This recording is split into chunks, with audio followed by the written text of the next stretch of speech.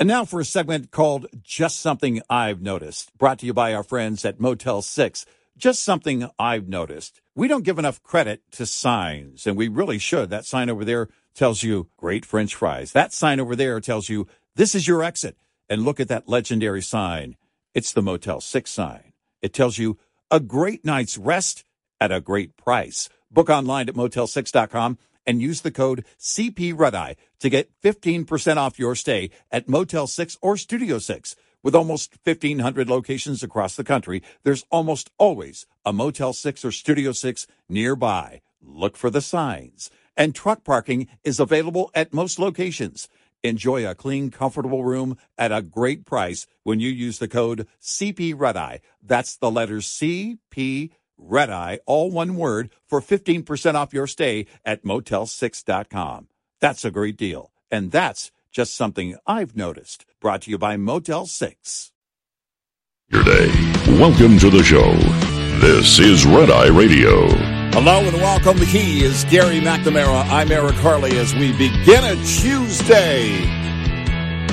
We have one more day to February. So make sure you February correctly, Gary. How are you? Well, I may be a white man, but I ain't stupid. Oh, yeah? Yes. Biden said that yesterday. Yeah. just so I'm not shocking people. Where's he going today? What the hell is that? What? Biden What said just that. happened to the show about 30 seconds in? I might be a white man, but I'm not stupid. Well, Oh, wow. Yeah, that's going to be the name of my first comedy special on HBO. yeah. But, you know, here's the thing. Stupid isn't what we're calling you. Incompetent is. Yeah. Mr. Biden. And you are indeed incompetent. And it has nothing to do with the color of your skin. Exactly, right. That's a great point. The obsession with skin color. Yes. Once again. And by the way, that was at a Black History Month gathering. Right. Yeah. Yeah. Just obsessed with I'm telling you, I mean, I can't imagine. And if you've ever heard the way that we discuss this, we don't say black leadership. No. We say the liberal black leadership black in this leadership. country. If you notice, there's a reason that we do that. Right. Because we do not believe that all blacks think alike. Right. Why? We're not racist. Right. The only people that think that, which is exclusively mainstream on the Democratic side, where they admit they practice identity politics. Yes. In fact, It's racist. they Go ahead. promote that it's working for them. Yeah, exactly. Yeah, Stacey Abrams said that. Yes. Yeah. Now, it clearly wasn't for her. What is she now? A senator? Vice President? I'm not I think sure. she's the Prime Minister of Canada. That's what I thought. I could be wrong.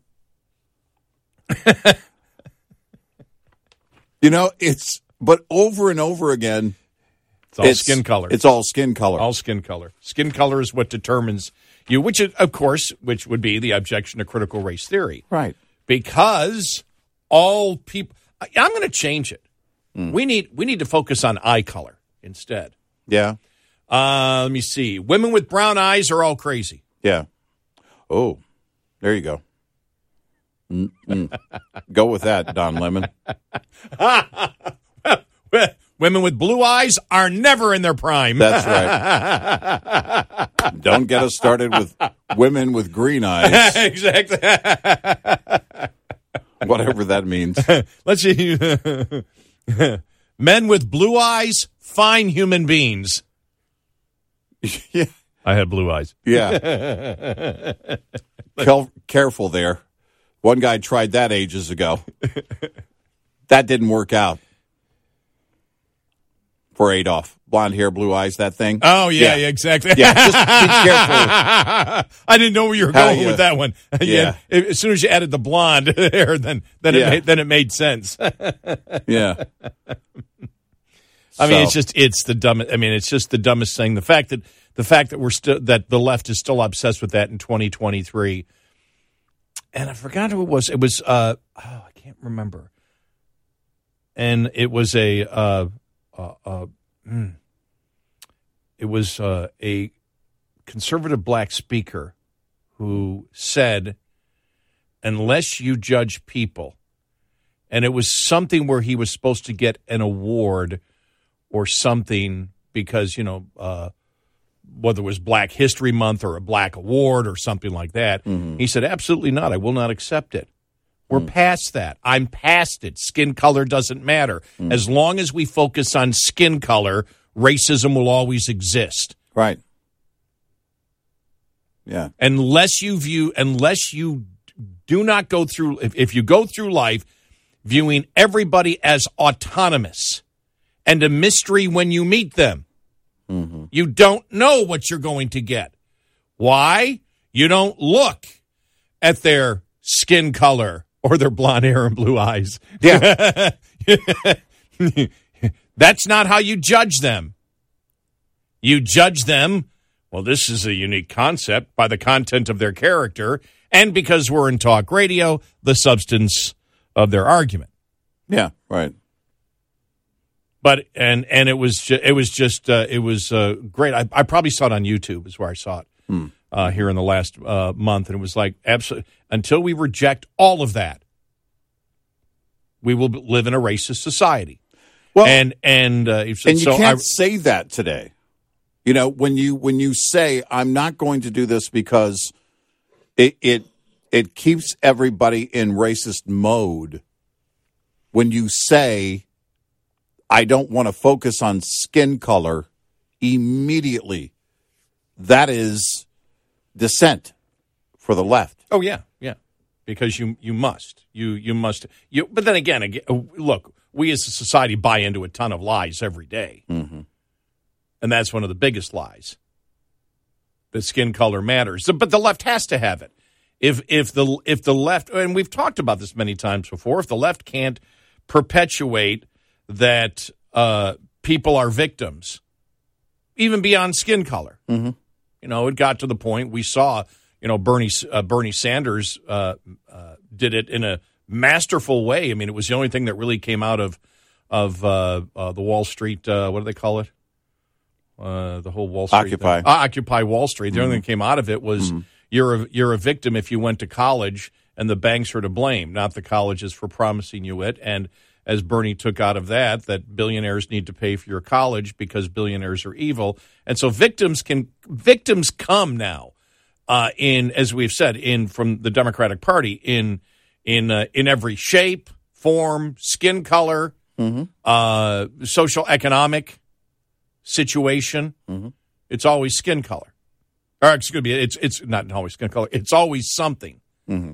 And we've talked about that's the problem with the Democratic Party, that as long as you continue to expand the number of victims, you expand the number of oppressors.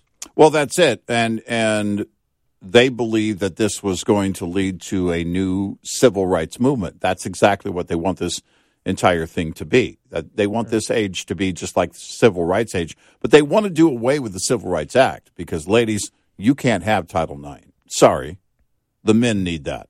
And I think truly what has happened over the last couple of decades is society has become much less racist. If you look at society the way it was 70 years ago and compare it to now, right, it's a whole different ballgame with young people. So I do think the left looked at that and said, "All right, we need to do something because people just don't think that way. They don't think that way. It's just not how they're brought up. We have advanced as a society where we judge people and we judge our relationships by a number of factors, but the vast majority of them are not physical, right." And so I say the vast majority because you may have a friend and you may see a friend's overweight and you're concerned about their health, so you judge them physically by that. But whether we sit there and how many human beings right now in the United States walk around and think that I am genetically superior to you because of a physical attribute or because of my DNA is an extremely, which is getting to the true definition of racism, is extremely small. Mm-hmm. People aren't that stupid. Right. Yeah, you have to be pretty ignorant to have that mindset and live in that mindset completely and fully. So you have to get them early. And that's why they want the liberal transgender activist movement and critical race theory in very, very extremely young minds. Yep. That's why they want it. Because then they can create the utopia that they've been dreaming of all along. Which isn't a utopia, because it's never a utopia when you judge people by when you say, again, whether it's blonde hair and blue eyes or critical race theory, that this particular group of people, because of their skin color, will always be racist because the culture has been racist for such a long time, where it's almost like being in their DNA. So we must structure society as if all whites are racist, is asinine. Well, imagine a society, if this were to play out the way the liberals want it to play out, that 2, 3, 4 generations, that we have a population, the majority in our society, walking around with people with white skin believing that they are racist in their mindset. And that's how they live. They can't change it. If they were to get their way, now I don't believe it's ever going to happen, but imagine if it did. And that people of color would be walking around saying, I'm going to be oppressed all of my life. I'm going to be a victim all of my life, and there's nothing I can do about that. Imagine, tell me how a society like that survives. Tell me how in the world, if people were to believe it, based on the way that they want it to be believed and enacted, tell me how that works in a society, what type of cooperation. It would be vastly different than where we are today. You go out, you step outside of social media today and go out into the real world and tell me how many actual encounters you have every single, when you go out every day, encounter, we live in a major metro area. It is as diverse as you can be. I don't encounter that. I don't encounter people looking at me like I'm an oppressor. I don't encounter people looking at me like I'm a bad person, like, they are prejudging me. I tend to get along with people. I treat them with respect until I've got a reason not to. And that's the vast majority of the population. Yep. And you think about it, one of the best, I thought, shows ever on the stupidity of racism to begin with, which is why modern society and people don't buy into it, was the Star Trek, where the two aliens were fighting. And, they both had, their face, draw a line right down the center of it was black on one side and white on the other. And I can't remember if it was Captain Kirk or whoever said, why are you fighting? Because he's so different. What do you mean? You're black on one side and white on the other side. It's like, well, no, I'm black on the left side. He's black on the right side of the face. Yeah. Like up of the body. It's like, right. Oh, and you look on Spock. That's not logical. Yeah. Right. But, I mean, that's, and again, but when you think about it, you have to brainwash, because you can't convince adults of that. So you've got to brainwash kids. And I saw there's some polling out there showing that it's actually working with kids. The whole thing is to brainwash kids. You brainwash as young as you possibly can, because adults aren't going to buy into it. And I think that you've seen that over the last really decade or so as society has advanced, and we're not that way. It's like, well, then we've got to get to the young people to teach them that they're forever victims or they're forever oppressors. And that you're a racist and you're a victim. You're an oppressor, you're a racist because of your skin color. You're a victim because of your skin color. Right. The left and with the liberal transgender activist movement, you can be whatever sex you want to be. Mm-hmm. And so, when Biden says things like that, I'm a white man, but I'm not stupid. You're going, there he is, obsessed with skin color. Yeah. And I do think that the true racists that are left, if you're talking about white people that are racist, I believe it's liberals, because I believe for whatever reason they still and maybe it's because they practice identity politics in the Democratic Party and they judge people by groups. I think there is, if you want to find where white guilt exists, I think it's right in liberalism and the Democratic Party, which is why they respond the way that they do. Right. No, they live that. Yeah, they live that, so they have. That was natural for Biden to say. If there's white guilt, it's in white liberals. Mm-hmm.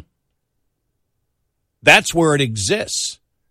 As we said before, when systemic racism exists in our society, well, absolutely it does. Systemic institutionalized racism exists. And does it exist in whites? Yeah, but not all. It exists in liberals. Yeah. They're the ones that perpetuate it on a consistent basis. Right. And that's why they act the way that they act. They know they're bigoted in their heart. They assume you are. Yep. They judge people by skin color. On the left, they assume you do. They have to live in that. They have to live in that in order for their agenda to work. And they do. They buy into it. 866-90-RED-EYE. Tires command a lot of attention. As a top expense for drivers and a leading cause of CSA violations, any tire maintenance practice that can help extend tire life is worth consideration. Consider tire balancing, which can set you up for savings and a smoother ride before your tires touch the highway. Tire balancing corrects an uneven distribution of weight in tires and wheel assemblies, but the trick is to be proactive and not reactive. Conduct routine tire inspections and pay special attention to any unusual wear patterns. Once unusual tread wear is visible on a tire, its traction and stopping distance is reduced and its lifespan will likely be shortened. This report is brought to you by Shell Rotella. Shell Rotella, with advanced synthetic technology, is designed to help keep your rig running with more mileage and less maintenance. Lines open for your calls. 866-90-RED-EYE on Red Eye Radio.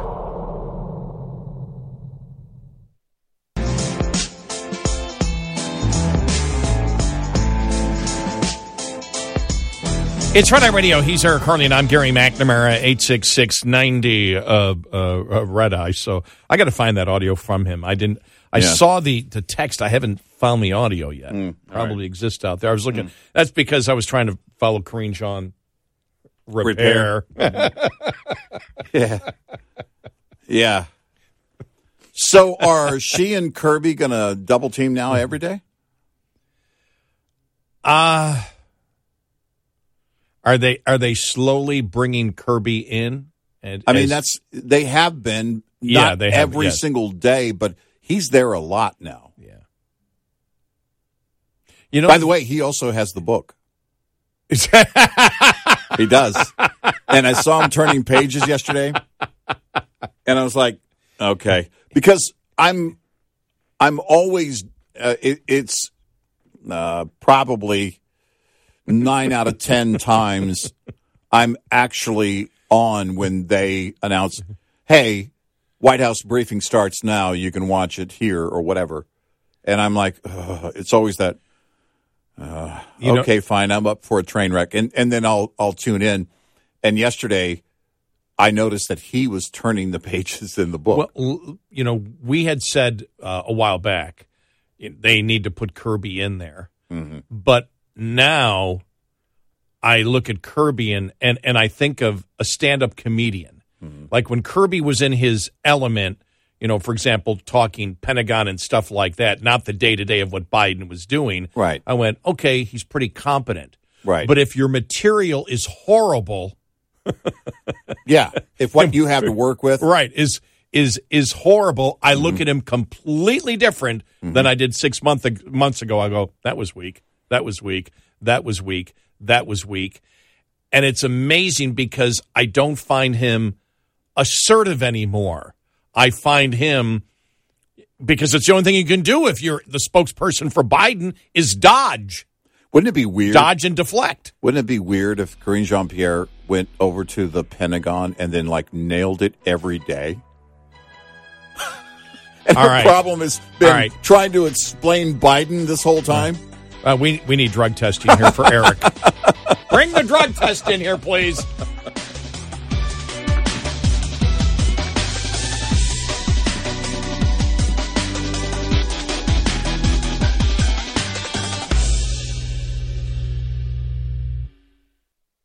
And now for a segment called Just Something I've Noticed, brought to you by our friends at Motel 6. Just something I've noticed. There's a lot more yawning these days. Have you noticed that? Yeah. And the bad thing about yawning, it's contagious. Now, I'm not a scientist, but I do know that's true. You see somebody else yawn, all of a sudden, you got to yawn. You know what helps to curtail the yawning? How about a great night's rest at Motel 6? Book online at motel6.com. Use the code CPRedEye to get 15% off your stay at Motel 6 or Studio 6. With almost 1,500 locations across the country, there's almost always a Motel 6 or Studio 6 nearby. And truck parking is available at most locations. Enjoy a clean, comfortable room at a price you will love when you use the code CPRedEye. That's the letters CPRedEye, all one word, for 15% off your stay at Motel 6 and help curtail the yawning.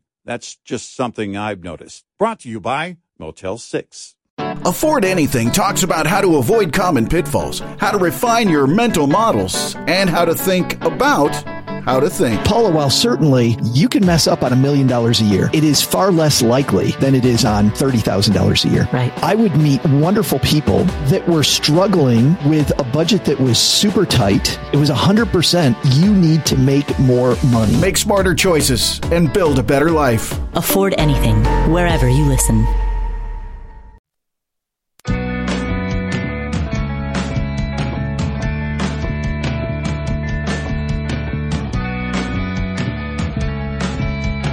Consider yourself canceled if you don't listen nightly. Red Eye Radio. Good morning. He's Eric Harley, and I'm Gary McNamara. Coming up here in a little bit when the White House, dealing now with the lab leak theory. We'll get into that, the specifics of it, and just look over the 10 things that you were told over and over again that ended up being, not 10, I just said 10. The things that you were told over and over again were true about COVID, that it wasn't true. Right. And if you brought up any of these, you were called a conspiracy theorist, yet you were actually, right. Or, again, it isn't about, even back then, being right. It's bringing up the other possibilities when you're talking about a disease, especially early on. Well, it's this. Well, could it be that? Demonizing the curiosity of people. Well, that's any question becomes dissent. If you have a question about something, then it's automatically misinformation, just bringing it up. So we will get to that. Plus, the Democrats out there that are not happy that Biden is running in some of their suggestions. But I have to do this because this is something that we have just pounded on. And I happened to just look at National Review. You probably, I know you subscribe too, so you saw it. Jim Garrity, what is the point of The View?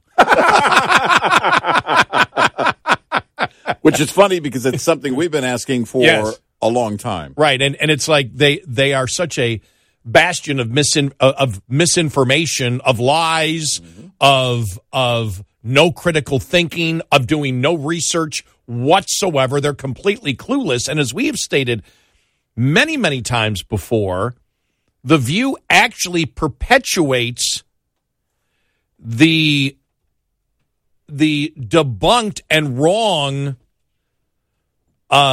stereotyping of women as emotional nightmares with no critical thinking skills at all. Yeah, right.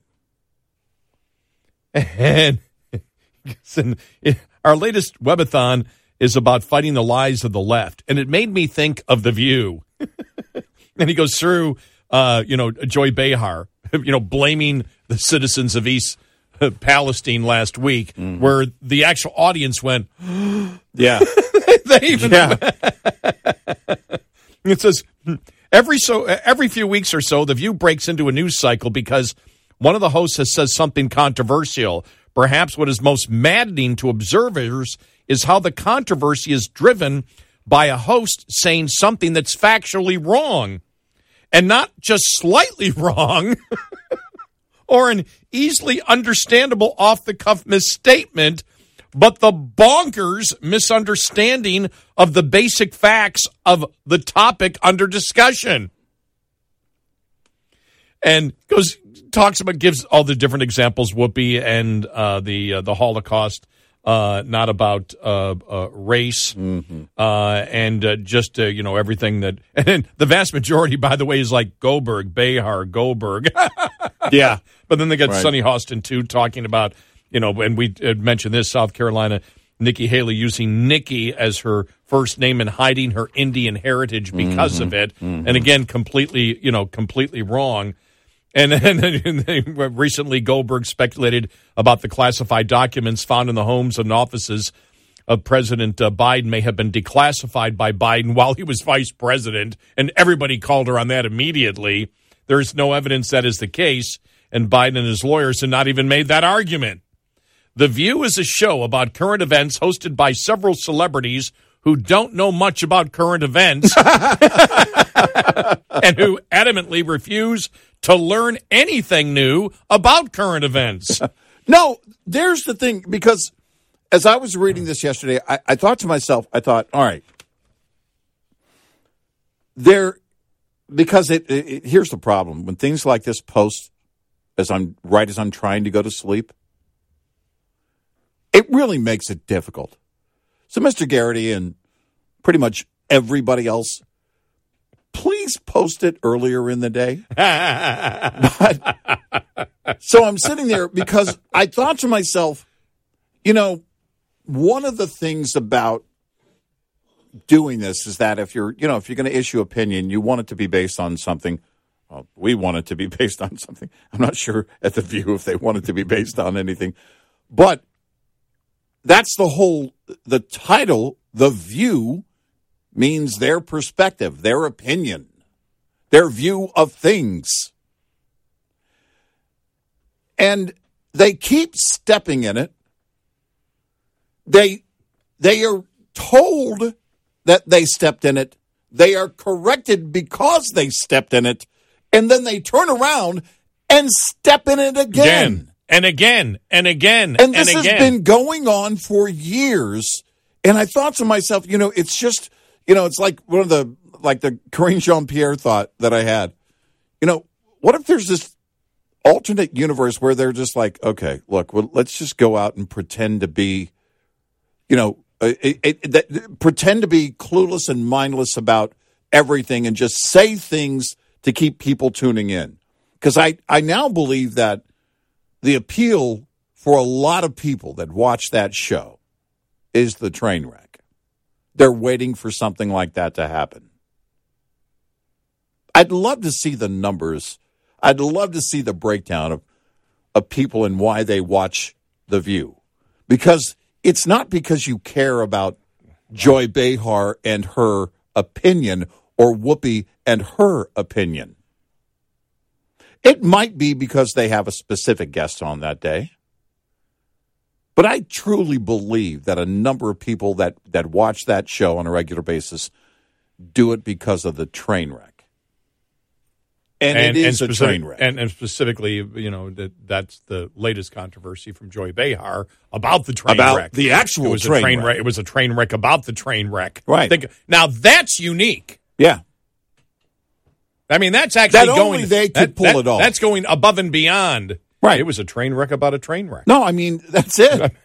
And it keeps getting worse. Someone made that comparison with Pete Buttigieg, too. His train wreck of a response. And I thought, no, that applies. Just a couple here goes. I just want to read a couple more sentences here because it's hilarious. In It's entertaining. It makes me laugh. That's why I want to read it. The View is a show about current events hosted by several celebrities who don't know much about current events and who adamantly refuse to learn anything new about current events. It is not the strong progressive views of several of the hosts that make the show unwatchable. It is that they often seem to have no idea what they're talking about and for some reason seem to hate doing any homework on the topics they've been discussing. We live in a political culture that is a constant state of alert for the threat of disinformation, often in the form of something claimed in a forwarded email from Uncle Leo or Facebook post from Aunt Edna contending that Joe Biden has agreed to sell the state of Nebraska to the Chinese because they're going to help Bill Gates with his microchip vaccine conspiracy or something similar to that. Yeah, right. But every weekday afternoon, 5 celebrities get around the table and often blurt out things that are every bit as misinformative and disinformative as anything that you've ever seen on social media. And in the case of Behar's comments about East Palestine, The View often showcases a poorly hidden, sneering contempt for Americans who vote differently, even when they've just had a great chemical disaster force them from their homes. Well, I have no idea how the people of East Palestine vote. I don't know if the majority of them are Democrat I didn't make any assumption one way or the other. Or not. Exactly. But the fact that they're sneering, I think it's even more than politics.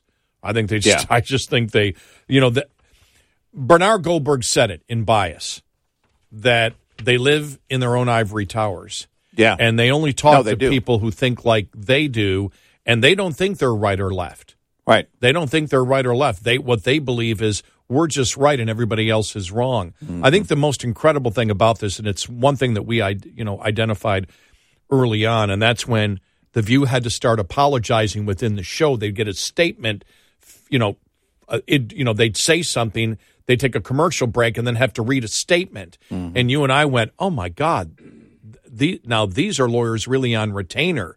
I go, are they sitting right there? Are they sitting in some office somewhere and then sending it? I mean, how does this work where you say something that is so wrong? I've never heard of a show ever that actually has lawyers monitoring in real time what is going on, and they are so fearful of possible defamation or of the host saying something incredibly wrong and stupid that they actually have lawyers in real time monitoring in order to give them a statement that when they come back from the commercial break, they have to correct. Right. But I will say one thing. I do believe that it is a microcosm of liberalism today. The View is. Yeah, I think so. The insanity that we deal with all the time. Right. That we talk about all the time. Because, my comments a minute ago, what does that tell you? They don't care about the truth. Years ago, there was an article about how shows like Good Morning America and the Today Show, how the anchors, the hosts, what their day is like, right? They are delivered their material for tomorrow's interview, whoever it's going to be, the afternoon before. It's delivered to their house. Their staff has it delivered to their home. They sit there. They do the research. They do the prep for whatever interview it's going to be. Now, that's the way it was back then. I have no idea if that still exists today. But that practice is there so that when you go to do the interview, you have an idea as to what they're going to say, as to what the interview subject is going to say. When you come in the morning, then your staff is briefing you on all the stories that broke overnight or in the evening, whatever, and getting you caught up on the latest details. Here, it's as if they walk in, they come in out of the makeup room and sit down on the set and then just start talking about things aimlessly. That's what it looks like. Right. Because otherwise, because I don't think they're morons. I think they say stupid things. I think they're capable of learning things. I just don't know why they don't. I don't know why you wouldn't pull something and say, okay, get me the rundown on what so-and-so actually said. Get me the quote. Give me the background and the bio of so-and-so, because I suspect something and I have an opinion about it, and I'm going to see if I'm right about that opinion. I have a question about, who they actually are as a person, whatever. Give me the facts. Give me a brief rundown so I can have things right in front of me, and I'm going to base my opinion. I'm going to issue my opinion based on either what I learned or what I already know. They don't have any intention of learning it. No, they don't. And I don't know why. And they don't care to learn. They don't care to learn. Garrity made that point. They don't really care to learn what's going on. They don't care what the truth is. All they care is we have, you look at Behar and Whoopi. I mean, and you can tell there's an anger that exists on there from the other side. And I don't believe actually they can a lot of times identify where their anger even comes from. Yeah, I think you're right on that. I don't. I think it is simply because they assign the label, right? Mm-hmm. Somebody is on Republican, right? They are. Then they automatically fit this. Boom, boom, boom, and you go in for the kill. And you've got no facts in front of you, and you don't care to get them. 866-90 Red Eye. Coming up, more with Gary McNamara and Eric Harley. It's Red Eye Radio. 90 Red Eye. All right, the lab leak theory. We'll get to that coming up, and the response from the White House on it yesterday. I just love Kirby. There's no consensus. There's no consensus. It's not the point whether there's a consensus. Right. The point is you demonized and you called and you go back to the Collins Fauci email where Collins responded conspiracy theories and the thing is and it's funny that now the left is looking at, well, Dr. Fauci said it was always a possibility. No, he stated that starting last July and then said it again in November. But He wasn't saying that in 2020 and 2021. Right. Nobody was on the left. In fact, what they were doing is they were promoting the fact that it was a conspiracy theorist, it was disinformation, and you were getting people killed by doing by saying these things. So we'll get to all that coming up.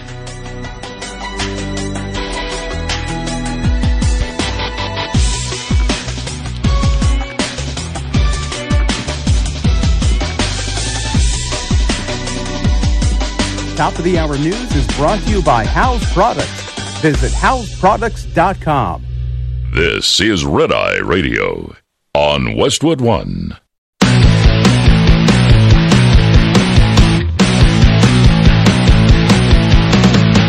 Now, it's Red Eye Radio. Gary McNamara and Eric Harley talk about everything from politics to social issues and news of the day. Whether you're up late or you're just starting your day, welcome to the show. This is Red Eye Radio. All across the USA and around the planet, 866-90 Red Eye. He is Eric Harley and I'm Gary McNamara. Download our Red Eye Radio app today. If you can't listen live overnight, you can listen when and where you want. Right from your smartphone. All right. So, interesting day yesterday. Was it not? It was. I want to play some audio from Karine Jean Repair. In case you're wondering, I made that mistake yesterday. I don't know what I was. Instead of calling her Karine Jean Pierre, I said Karine Jean Repair. Mm-hmm. And so a lot of people picked up on that, but it's stuck. It's stuck, yes. But this is Jackie Heinrich from Fox News asking the question about, as we have stated, I still don't know what the absolute truth is on it. The biggest thing here was that the government, through the bureaucracy of the government medical staff, let it be known that anything except the line that it had to come from nature was wrong and should be banned. Yeah. That asking the question itself, you were immediately demonized as a conspiracy theorist, a racist, or as Jonathan Turley put it yesterday, a racist conspiracy theorist. Right. For asking a question,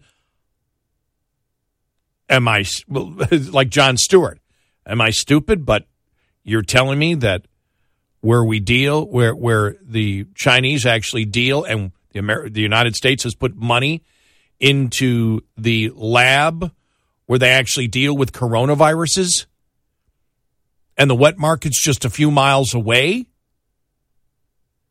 and we're not supposed to ask the question as to whether it came from there? Asking the question in itself was viewed as being a conspiracy theory, racist, un-American, you name it. And that's the line that she goes on. This is a couple of minutes, but I want to play this all, and you're going to have to put up with Karine Jean. Repair. I mean, that's the first thing. Karine Jean-Pierre talk, ignoring the question. Yeah. And when she asked the question about Fauci and Collins in the email, talking about the conspiracy theory of it, and she quotes what was in the actual email and what Fauci has said, and said, should we be more careful next time? And she goes in, Karine Jean-Pierre goes into, well, let's talk about the attacks on Fauci. Yeah, but the attacks were justified. Right. This attack was justified. Right. There may be some attacks, and I don't know what she was referring to. Maybe there were some attacks that were not justified, and then it was, he's given his whole life to, I don't care. Right. I care whether he was accurate or not. Right. And here's the back and forth. Here we go. Just one more on the lab leak news from the Department of Energy. With all of this information coming out, and obviously the president had ordered a multi-agency effort that included the Department of Energy to try to, get at the origins question. But looking, with hindsight 2020, and now these conclusions coming out from parts of this administration, was it prudent to have at the time some administration officials voicing support for one origins theory over another, like Dr. Fauci did in a couple instances? He said, my belief is that it's most likely natural transmission. Dr. Collins at one point sent an email to Dr. Fauci that was discussing the lab leak theory as a conspiracy theory. So given where we're at now, looking backward and with respect to how we talk about these things, if it ever happens in the future, is it prudent to have members within the administration voicing support for one theory over another if there isn't a consensus of that? So I do want to speak to Dr. Fauci because the political attacks on someone like Dr. Fauci, who and public officials more broadly, but Dr. Fauci, who has spent his career saving lives, and whether it was the AIDS epidemic or as we are just coming out of this COVID, this once-in-a-generation pandemic, these attacks have been counterproductive. They have not been helpful. This is someone, again, who has spent his almost entire career fighting for the well-being, the health of the American people. And so I just want to call out the political attacks. I think, again, it's not been helpful. Dr. Fauci himself has said he agrees with the president that we needed to get to the bottom of this, to get to the bottom of where COVID originated, and that's what the president did from almost certainly the first few months of his administration. Wrong. And we have been grateful. Again, we have been grateful to Dr. Fauci's wisdom. We've been grateful to Dr. Fauci's advice during the COVID response, and we have been very, very clear here. We need to know more. We need to get to the bottom of how COVID-19 originated, and so that is why the president directed his IC and his intelligence community to get to the bottom of this. And so I'll leave it there. More broadly than Dr. Fauci, though, I guess what I'm getting at is there was not so long ago ago, a point where anyone asking the question of whether a lab leak was a credible theory that should be looked into, a lot of those people were derided as fringe, conspiracy theorists. So are there lessons learned, looking back about how we discuss theories when we don't have all of the answers? So here's what I can tell you is the president's commitment to getting to the bottom of this, right? Okay, and she doesn't answer the question. Is that the first time ever that the White House has officially said we need to get to the we need to get and find out and get to the bottom of this and find out where this originated from? Is that the first time that the White House has said that with that insistence that there is a doubt now that it was not natural? I'd have to go back to and the check, 2021 report that the president then commissioned, and it was, he said, I want the report back in 90 days. And the results of that report was basically, well, we may never find out. And it went nowhere. I don't know of the words that Biden used in announcing as he commissioned that, that research that basically yielded that report. Now, here's what we do know, is that they haven't been loud about it in the way that you need to get China's attention. Right. Because this is what it comes down to. It doesn't matter what you believe. This lays at China's feet. The question then is, how much responsibility do we have in it if taxpayer dollars were going in and funding in this lab the manipulation of this virus? And those are the things that I think nobody in the White House wants to answer on that on the second part of it. But on China, it gets back to the question of whether the president is compromised. But what needs to happen is we absolutely need to tell China, we want answers. Plain and simple. We want access and we want answers. And I haven't heard that yet. Well, you have the U.S. ambassador, though, yesterday, and this I'm asking, is this the first time you've heard this? China needs to be more honest from this administration. That's the U.S. ambassador yesterday to China. Yeah. I mean, that's where they seem to be edging toward, right? Yep. They need to be more forthcoming. Look, we all know how it works with China. We all know that the information is going to be controlled, and we're likely not going to get the whole truth. So what do you hope to get to? You hope to get to access, and how do you get that access? You're going to have, I think, international cooperation to put the pressure on China to say, as a global community, we're going to get answers. And if not, you can expect sanctions. We simply want an honest and thorough investigation as to how this went down. The American people deserve answers, but the rest of the world deserves answers too. We see the mainstream media jumping. Well, he said he has an open mind. That started last summer, and then he said it again in November.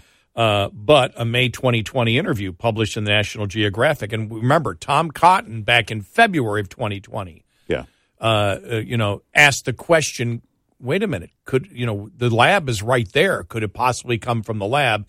And he was viewed, that was racist. It was that. Remember that time, if you said China virus, as the Trump was saying, that was considered racist, right, at that particular point. But a May 2020 interview published in National Geographic displays Fauci's initial resistance to accepting a lab leak theory as legitimate part of the discussion on the origins of the Chinese coronavirus pandemic. The report resurfaces as President Biden's Energy Department admits that a lab leak likely caused the pandemic.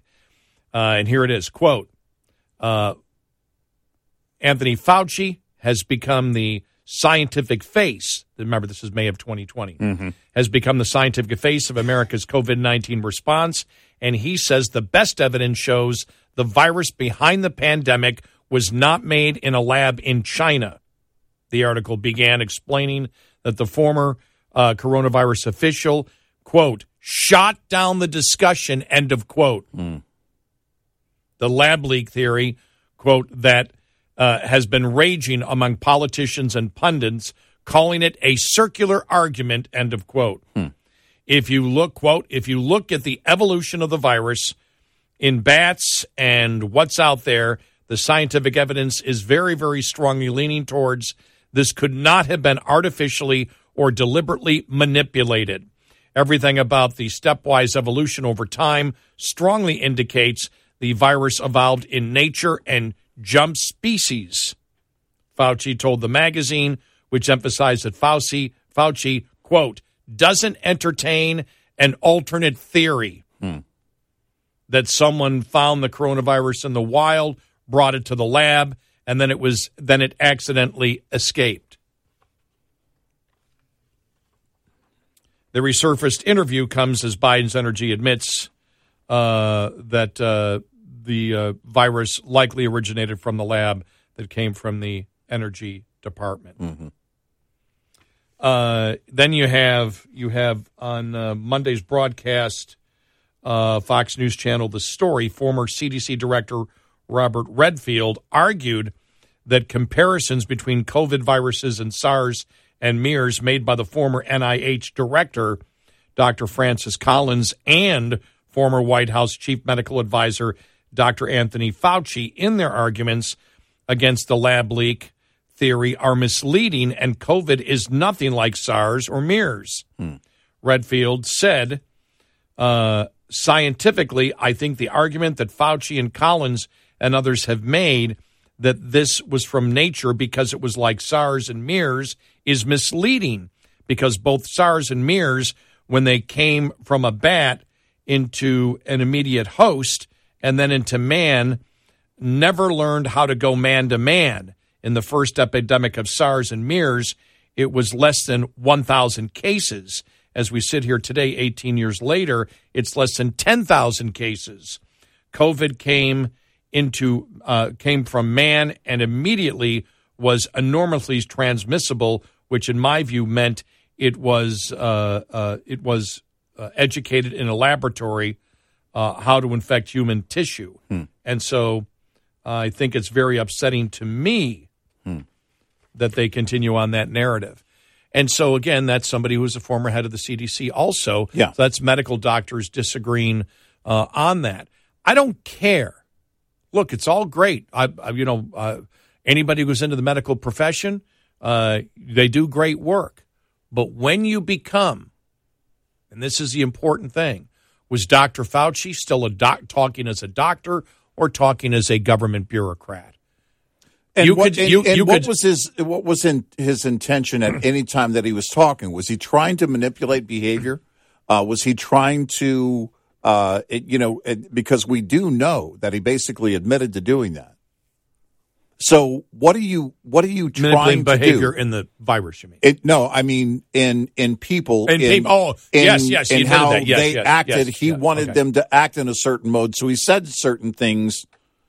Well, and he admitted that. And as soon as you do that, you're no longer a doctor. Well, and you're no longer credible. Yes. Because I don't know what your motivation is when you're saying anything now. And at that point, I need to talk to somebody else. Look, God bless Rand Paul for doing what he did. There was a lot that we found out. But at some point, you get to the end of what you're going to learn from Fauci, because you can't trust that he's going to be honest with you, because he set that premise of behaving that way. And he admitted it. Right. We know that. And so, those are the things, and this is why a thorough investigation must be done. Look, if we had a medical version of the NTSB, I'd say put them in charge. Yeah, we don't. 866-98-RED-EYE. Surviving and thriving as an owner-operator has just as much to do with managing costs as it does with generating revenue. Understanding basic principles of operating costs can save you thousands of dollars a year. Costs are not the same each month. If 9,600 miles are driven one month and 10,000 miles the next, two different sets of costs apply for each month. For example, if your tractor payment is $1,850 per month and you drive 9,600 miles in the month, your tractor payment is costing you 19.3 cents per mile. Drive 10,000 miles, though, and that same payment will cost you 18.5 cents per mile. This is one of your major fixed costs while paying off a truck loan. The difference in this example is only a fraction of a cent, which may seem like small change, but it ultimately amounts to $960 more annually on the bottom line. Because though fixed costs do not go down over time, you can reduce your cost per mile with more paid miles. Owner-Operator Business 101 is provided by Shell Rotella. Shell Rotella, with advanced synthetic technology, is designed to help keep your rig running with more mileage and less maintenance. We'll be right back with more Red Eye Radio with Eric Harley and Gary McNamara. What's up, everyone? It's Reality Steve, your number one source for all things Bachelor Nation and reality TV. Every day, I'm giving you the behind-the-scenes juice and your info on all your Bachelor Nation stories, and also interviewing some of your favorite reality stars. My name has been synonymous with spoilers, but I'm so much more than that. Give me a listen. The Reality Steve Podcast, part of the Believe Network. Just search BLEAV on YouTube or wherever you listen.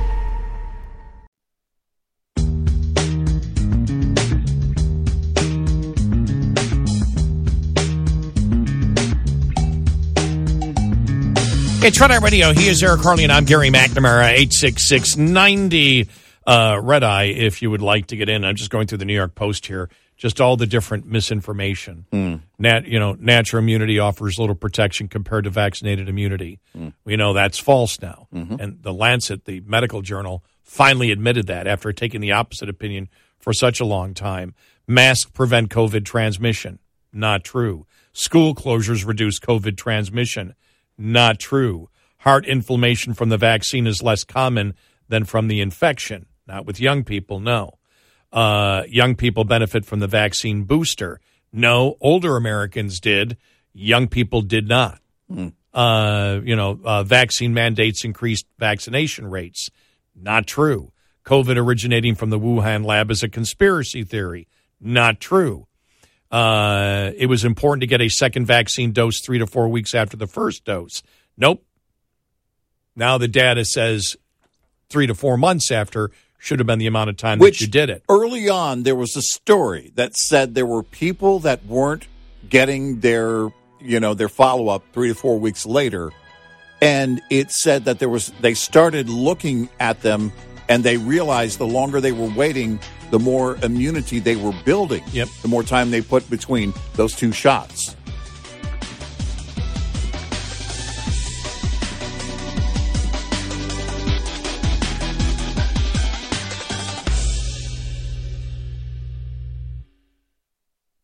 Individuals and businesses with tax problems. Listen carefully. Do you feel like...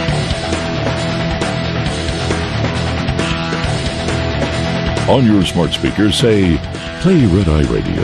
And, if you're really nice, she might. Red Eye Radio. And he's Eric Harley. I'm Gary McNamara, 866-90 Red Eye. By the way, this is from the New York Post, what I was reading before. Marty Makary, the professor at Johns Hopkins University School of Medicine, and author of The Price We Pay. The other last one was 1 in 5 people get long COVID. We've heard that. Because the CDC claims that 20% of COVID infections can result in long COVID. But a UK study found only 3% of COVID patients had residual symptoms lasting 12 weeks. What explains the disparity? It's often normal to experience a mild fatigue or weakness for weeks after being sick and inactive and not eating well. Calling these cases long COVID is the medicalization of ordinary life. What's most amazing about all the misinformation conveyed by the CDC and public health officials is that there have been no apologies for holding on to their recommendations for so long after the data became apparent that they were dead wrong. Public health officials said you must when the correct answer should have been, we're not sure. Early on, in the absence of good data, public health officials chose the path of stern paternalism. Today, they're in denial of a mountain of strong studies showing that they were wrong. At minimum, the CDC should come clean, and the FDA should add a warning label to COVID vaccines, clearly stating what is known now. A mea culpa by those who led us astray would be the first step in rebuilding trust. And again, that's a medical opinion. Yeah. You know, that's not a political opinion. Mm-hmm. And so, as you know, and we had mentioned earlier what Fauci had said in that in the one early article in May of 2020 about the lab leak theory. He didn't know. Right. He didn't know. And the second thing was the word games he played on gain of function with that immediately. Yeah, with Rand Paul. Yeah, with Rand Paul. You immediately made us look and go, what in the world's going on Well, here? then you're starting to play a game. Yes, and that's because he knew what the basis was of the question. The basis of the question was there manipulation of this virus, intentional manipulation of the virus, and to make it stronger, to enhance it or change it in any way as a matter of research. And he knew that. And so you could say, well, technically gain of function is this, but this did happen, and these are the things that did happen. Now, here's the problem.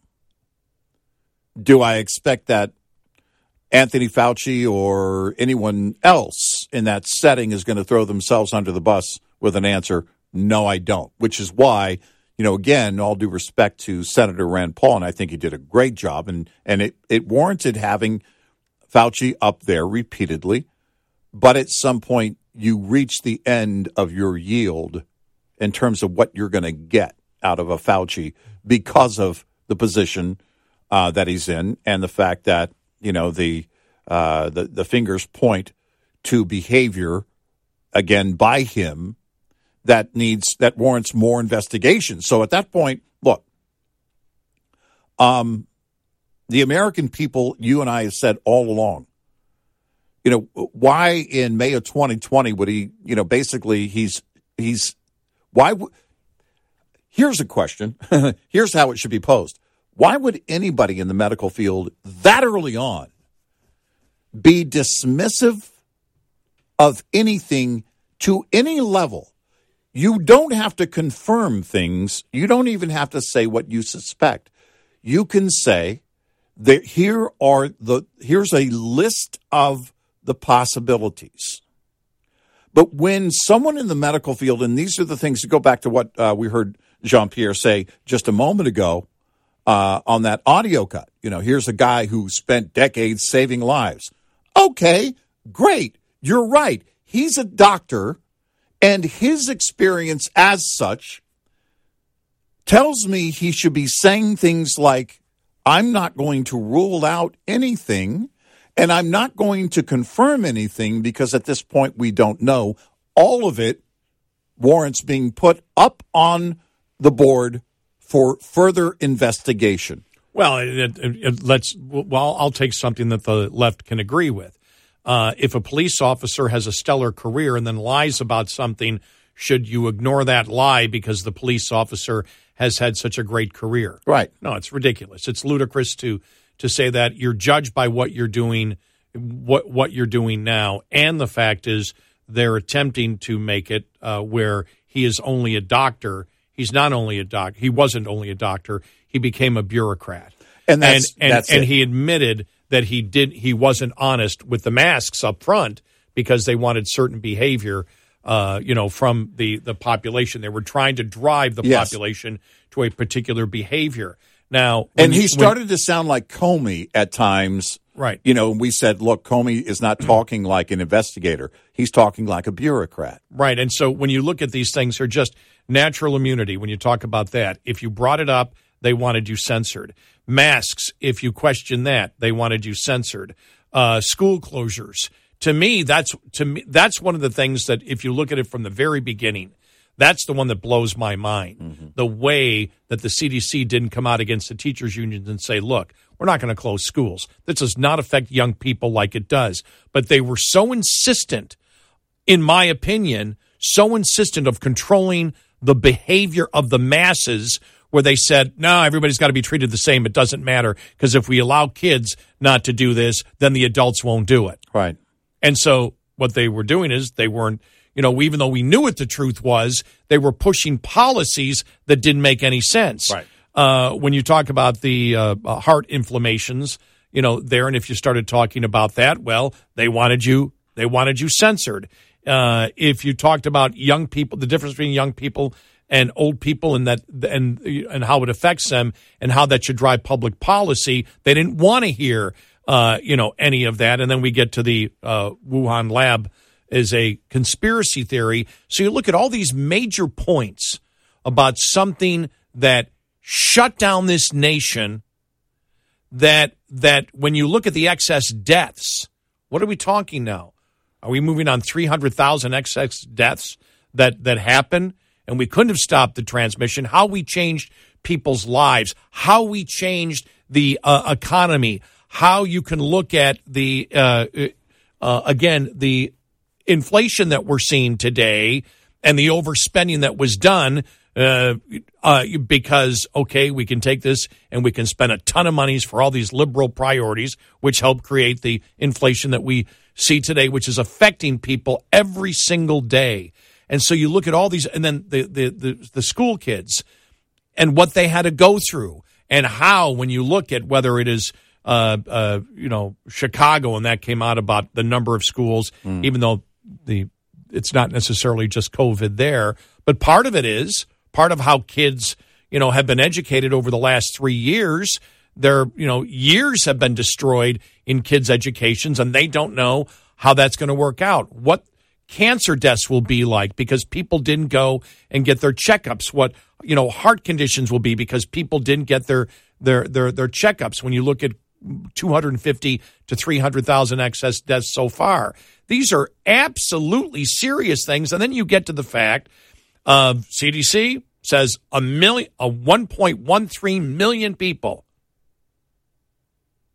in the United States, citizens of the United States, died because of COVID. And until yesterday, there was really no concern from the federal government to hold China accountable and say, you need to let us in. We need to figure out where this came from. Right.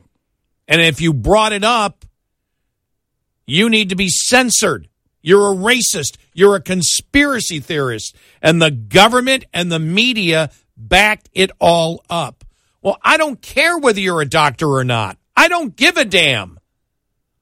All I care about is you were giving wrong information. You were making an assumption to control people's behavior. You admitted you were doing it. Yep. That was wrong, and you were playing games with gain of function research. You were playing, word games with Rand Paul on that, and the American public on that. Did the United States put in taxpayer money to the Wuhan lab to help evolve viruses into something else? Yes, we did. Yeah. We know we did. Yep. Whether that specifically caused COVID, we don't know that yet, but we know the money went into it. And now we're being told all the movement has been that it's a lab leak theory, which means research was going on. We were putting money into that research, whether the exact tax dollar went for that experiment, if that's exactly what happened, whether that our American tax dollars went into that and was the financed that particular study that the intelligence, because it's still classified, that the intelligence people believe caused it. We don't know, but the American money helped support the lab. And Dr. Fauci was not honest about that. Well, you look at all of that back and forth and the manipulation of the behavior of society and school children, the spike in suicide rate for adolescent girls. Sure. Yeah, exactly. And all of these things, and you have to ask these questions. What led to what? because it stands to reason that when you shout that it's a zombie apocalypse and that it's extremely dangerous, that it's so dangerous, we're going to change the setting, the school setting. We're going to change everything about it. And then, because kids aren't stupid, they pick up on things. When you tell them that, and then you demonstrate that through policy, they're looking for that effect. What happened when you did that? Well, did we change anything? No, it seems to be getting worse. It seems that your policy, all the things you changed, didn't do anything. It seems like nobody's in charge. And that, I know for any adolescent, male or female, for children, that is going to be unsettling. But you cannot deny what's going on right now with a number of things and its relation to COVID. All of this has to be, I think, researched to no end to prevent any of this from happening. Everything from the lab leak to how policy changed on the fly. It changed behavior in election time. It changed kids going to school, not going to school, going to school, not going to school, working, not working. And now we have a very different mindset when it comes to working inside of a building. I'm not going back to a building. You don't, if you're saying that that doesn't warrant looking into, then you clearly don't care. 866-90-RED-I. Get in touch with Red Eye Radio, toll free at 866-90-RED-I. Join the conversation using the Shell Rotella hotline, 866-907-3339. Red Eye Radio at Shell Rotella. What matters is inside. Eric and Gary, for the best-selling Eden Pure Thunderstorm Air Purifier, it uses proven Oxy technology, quickly destroys odors. You'll love it. I love it. In fact, with over 265,000 already sold and countless five-star reviews. Probably this bears repeating for the rest of our lives because it really is unprecedented. When you look at, everything that we just mentioned in COVID, that the government wanted censored, that you were demonized. Think about this. In science, you're asking questions about a virus because things don't seem to make sense, right, or you're not being presented with the evidence, whether it's a lab leak theory or masks or the natural immunity, just all those things. And then you take everything else. You take you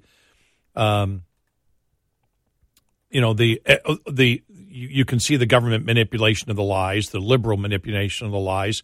For example, you think of the, Russia collusion with Trump, which we know today by the Democrat standard, the Hillary Clinton campaign was the one that colluded with the Russians to set up Trump. Mm-hmm. When you look at when you look at that, when you look at COVID, when you look at everything that the Hunter Biden laptop story that leads to possible influence peddling, influence peddling of the Biden family. It's just the question is if laws were broken or not in it, that they wanted kept quiet and understand what is happening. It's not just on one topic. It's topic after topic after topic, and then it gets into the science of medicine. And you're like, well, this doesn't make sense. I'm going to ask the question, you're a racist conspiracy theorist. Right. And there's a reason they did that. What was the reason? I'm not sure of the reason. Mm-hmm. But why did they immediately, when you said, well, wait a minute, there's a lab right there within a couple of miles, and immediately you're a racist conspiracy theorist. Not only a conspiracy theorist, they had to throw in their old standby, you're a racist conspiracy theorist. Right. Why were they so quick to demonize on that when nobody knew at that time? And nobody knows at this time, really.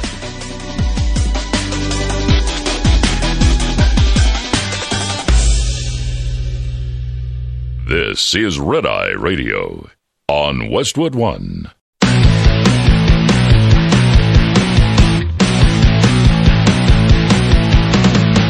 Now, it's Red Eye Radio. Gary McNamara and Eric Harley talk about everything from politics to social issues and news of the day. Whether you're up late or you're just starting your day, welcome to the show. This is Red Eye Radio.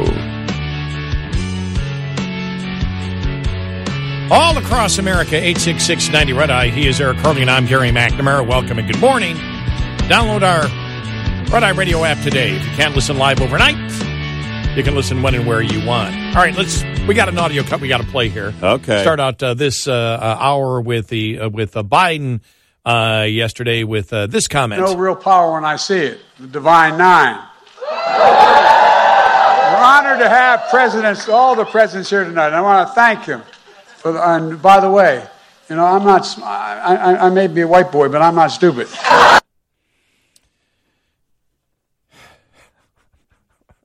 He was celebrating Black History Month. Yeah.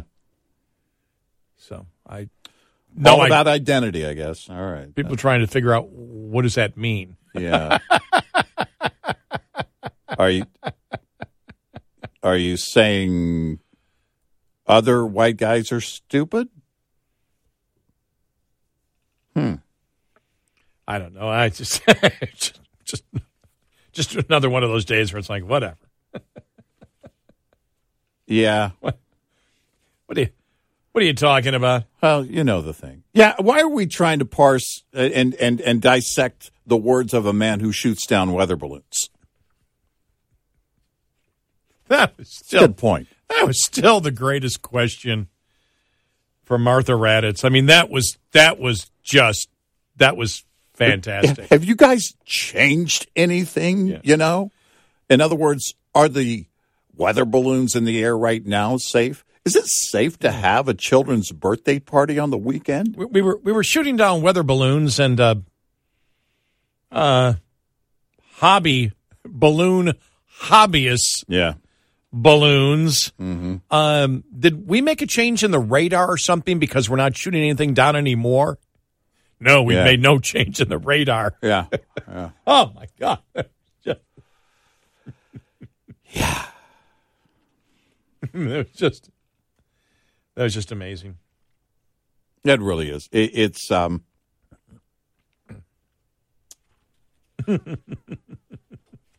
it's laughter. It's confusion. It's confusion. But it's mostly confusion.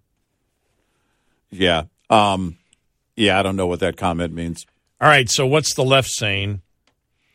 You had Atlantic's Mark Leibovich write Monday about Joe Biden's likely bid for re-election in 2024. He's a staff writer for that far-left magazine and former correspondent with the New York Times Magazine, contended a prominent Democrat should launch a 2024 primary challenge to Biden that would, quote, anger a bunch of Democrats inside the various power structures of D.C., starting with the biggest one of all, 1600 Pennsylvania Avenue, end of quote.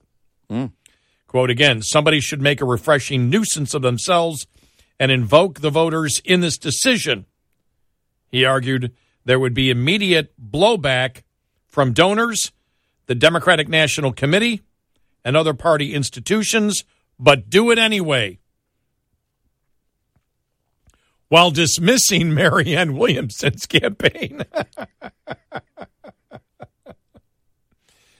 Leibovich's list of those on the Democrats' deep bench include AOC, Gavin Newsom, and Governor Whitmer.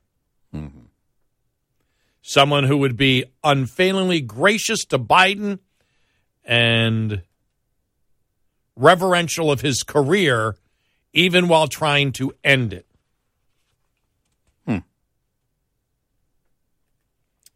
He wrote that the potential challenger would receive a ton of press coverage by the establishment media, which has soured on Biden's re-election chances since the deadly Afghan withdrawal. The primary challenge, the Atlantic writer says, would be based on providing Democrats with a choice and freedom to vote for someone other than the oldest president in history, the guy that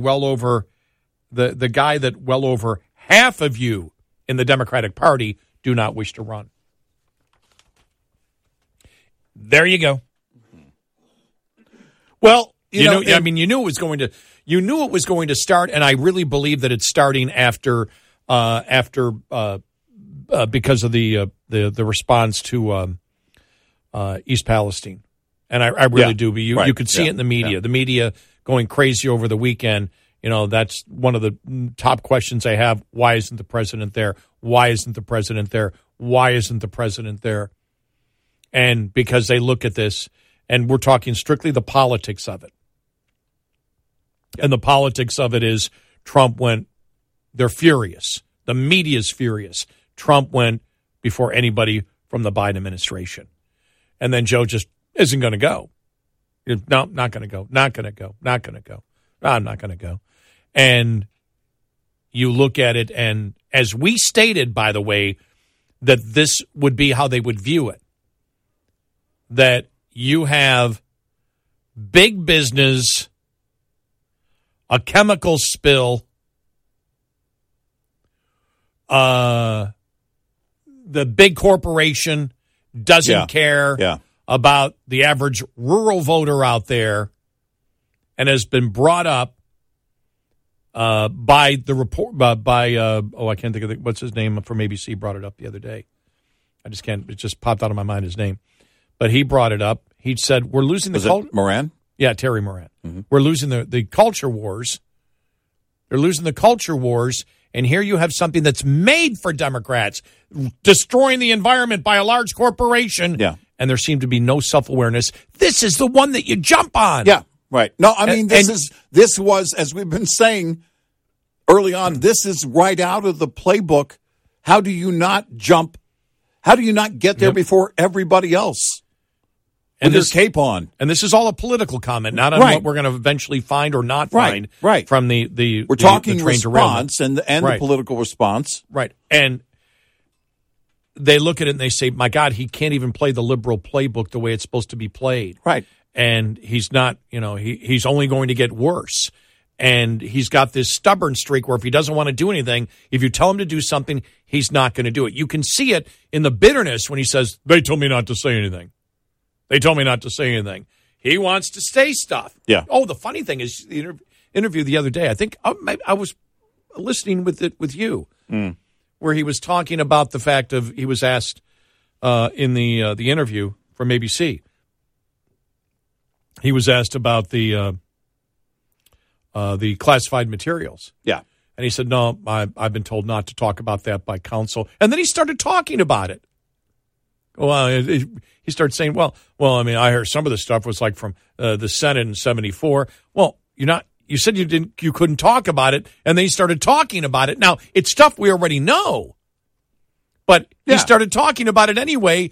He hates the fact that somebody is telling him, President of the United States, he can't talk about stuff. Right.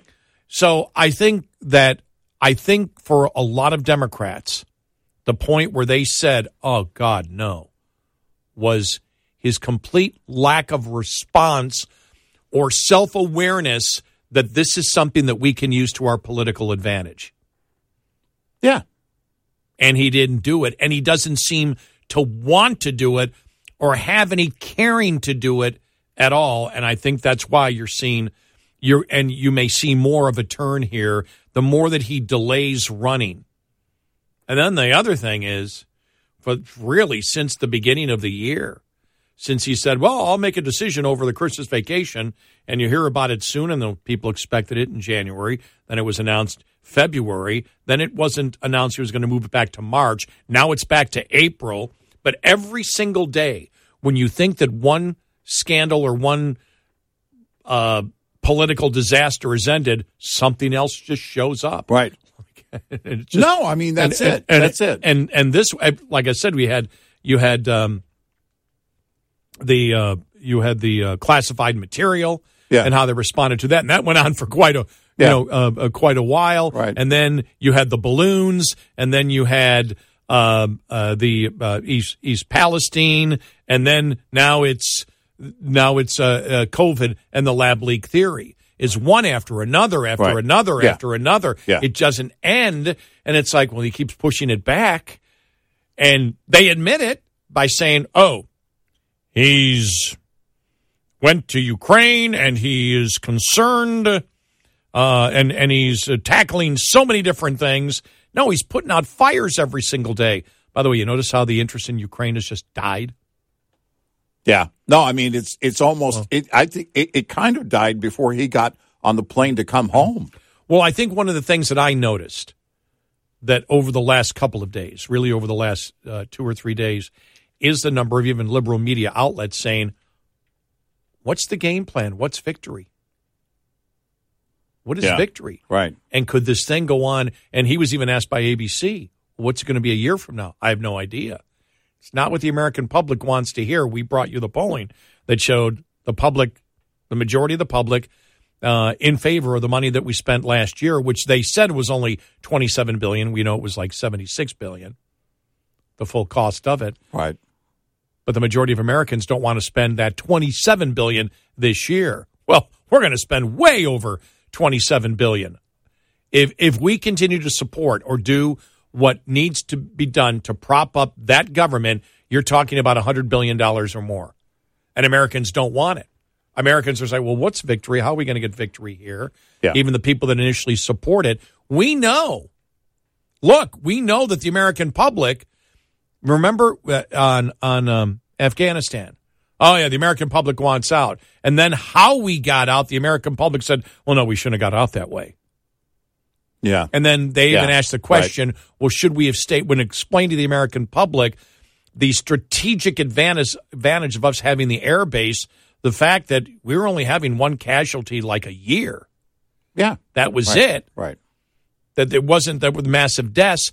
And the majority of Americans afterwards said, this is like the weeks afterwards, said, no, we probably should have stayed.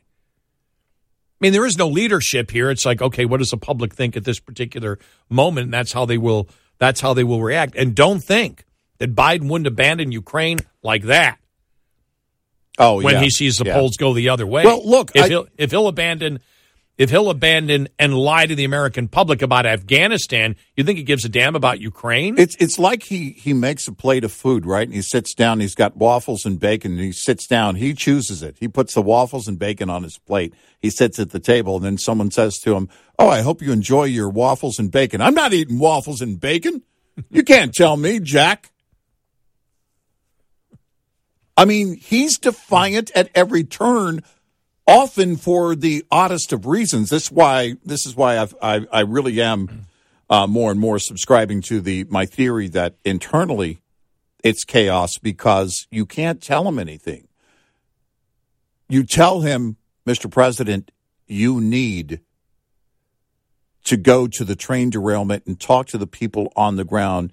You need to assure them. You need to be there. And other members of your administration need to be there right away. Don't tell me where to go. I may be a white guy, but I'm not stupid. Well, if you think it was a smart move to ignore the people of East Palestine, you are stupid. You know, you see DeSantis in his new book, saying that Florida is the citadel of freedom. He's really using, this is what Florida, he is saying this Florida is how I believe the United States should be.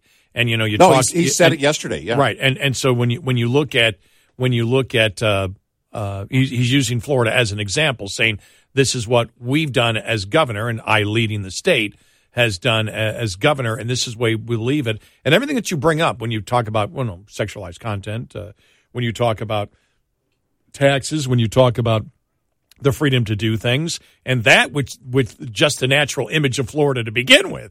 Right. Wow, they're doing it in the places where there's beaches and palm trees and everything else. No, he said he's in promoting an appearance on Mark Levin's show, which is, I think the full thing is going to come out today, but there was a short clip yesterday that he put up, and he called it. It's interesting. I almost texted you.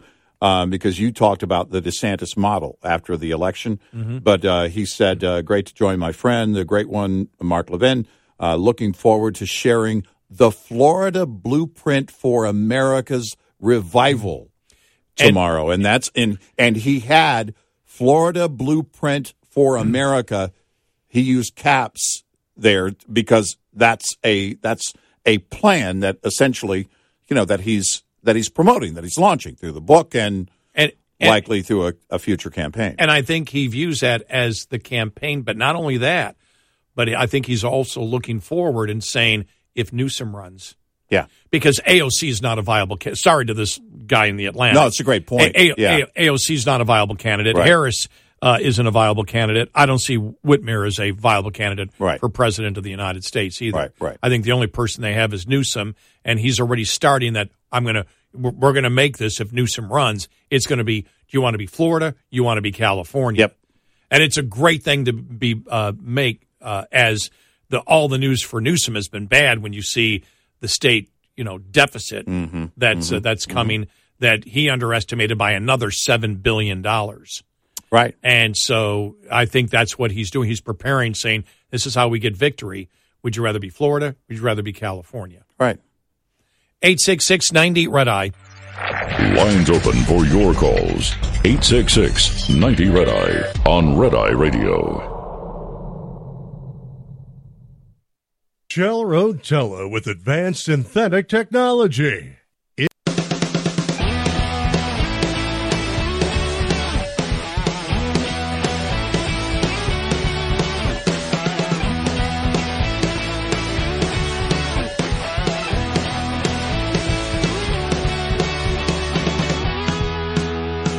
It's Red Eye Radio. He's Eric Carly, and I'm Gary McNamara, 866-90-RED-EYE. So it's going to be really interesting. I mean, just the questions coming up. You think about the next couple of months. First off, in fact, we'll have the latest polling on Hunter Biden. You see that polling? Like 73% of Americans believe he did something wrong, which means it leads right to his father. Yeah, because that's the whole point. Exactly. Hunter Biden only leads to his father. It's nothing is about Hunter Biden. And so the Republicans are going to be all over that. The whole gain-of-function research now has just been blown open for Republicans now. Right. Fauci testifying about and now, because this has come out, the Republicans in Congress wanting all the information about it, where the money, from the, went, that was allocated to the NIH, that went to the Wuhan lab. It's all going to blow up now. Yep. It's all going to come out. The Chinese balloon, because they just expect that to go away. That doesn't go away. No, because there's an investigation as to why did we shoot down? What did we? You're saying we haven't changed the radar when Martha Raddatz asks the question. You're in trouble. Yeah. No, that's the thing is that, and it's also still in pop culture. There were a few jokes about it on SNL over the weekend. I saw some clips yesterday, and I thought, okay, if it's still floating in pop culture, then it's not over. If Martha Raddatz still asking questions about it, it's not over. And those are the things.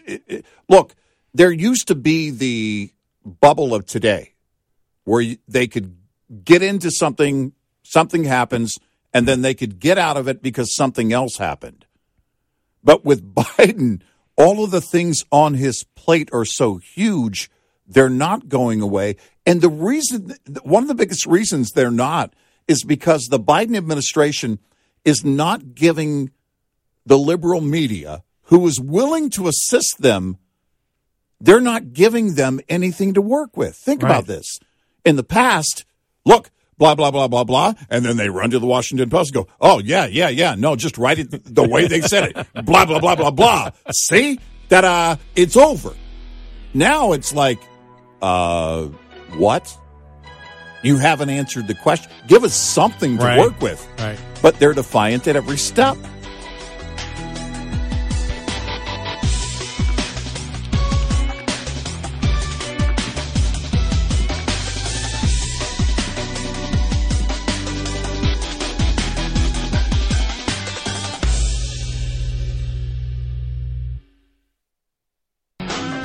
It's Red Eye Radio. He's Eric Carly, and I'm Gary McNamara, 866-90-RED-EYE. Now, this is fun. This is really fun. All right. A Pennsylvania school district may incorporate feelings into the math curriculum. Littlestown Area School District proposed an elementary math curriculum that could integrate social emotional learning into its curriculum. This board needs to decide if they want to make social and emotional learning a part of our math curriculum. I did. I mean, they did when I was growing up. I remember, because I remember the kids in school talking about it. Sex is the only thing in which 1 and 1 equals 3. No. So we didn't have that talk in my school. Not until 3rd grade. Okay. Oh, you went to school in Florida. Yeah, exactly. No, in New York. California.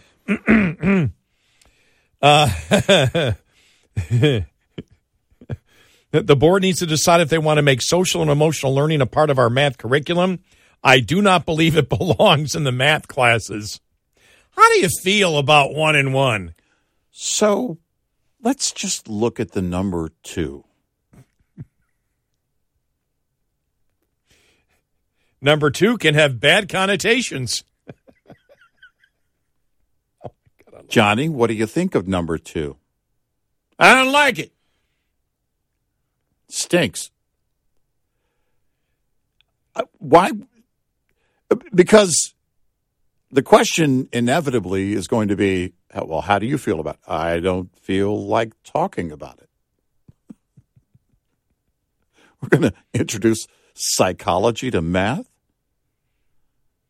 I feel like you're wrong for giving me an F. I feel like I got an A. I wrote a bunch of numbers down on the page. That's what you wanted me to do. It may not look right to you, but that's the new math.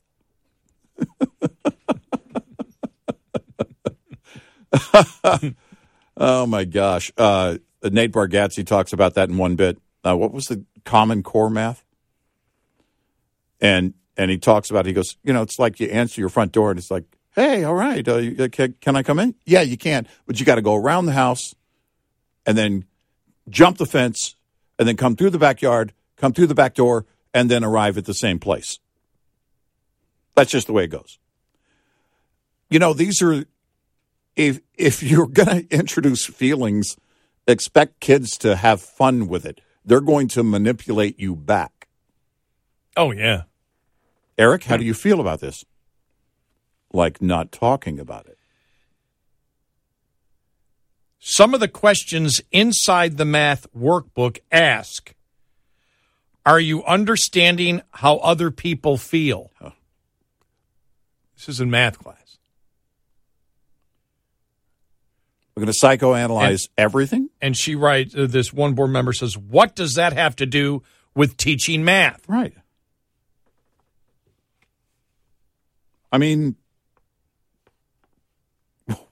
according to the global nonprofit called Committee for Children, social emotional learning is an educational method that aims to help people develop the self-awareness, self-control, and interpersonal skills that are needed for everyday life.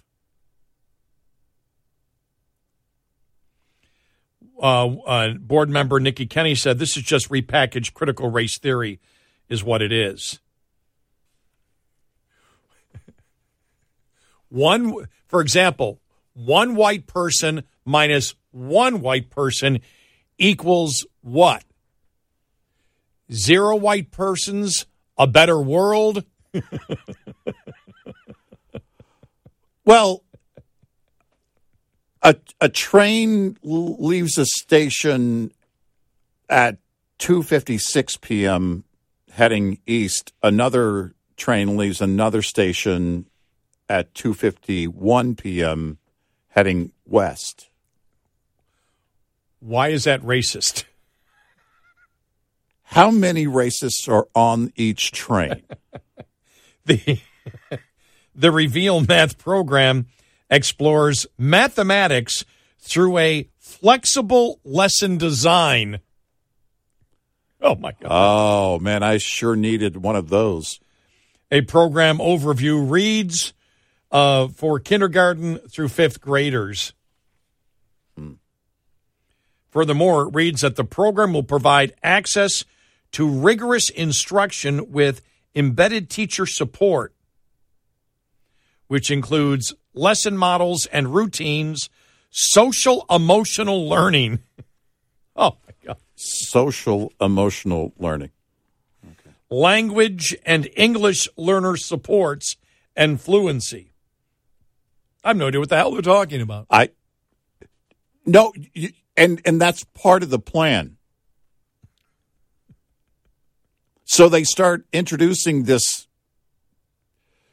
psychobabble basically into the curriculum and start talking, and then hope that if you even show up at do they even have PTA anymore? Parent teachers meetings?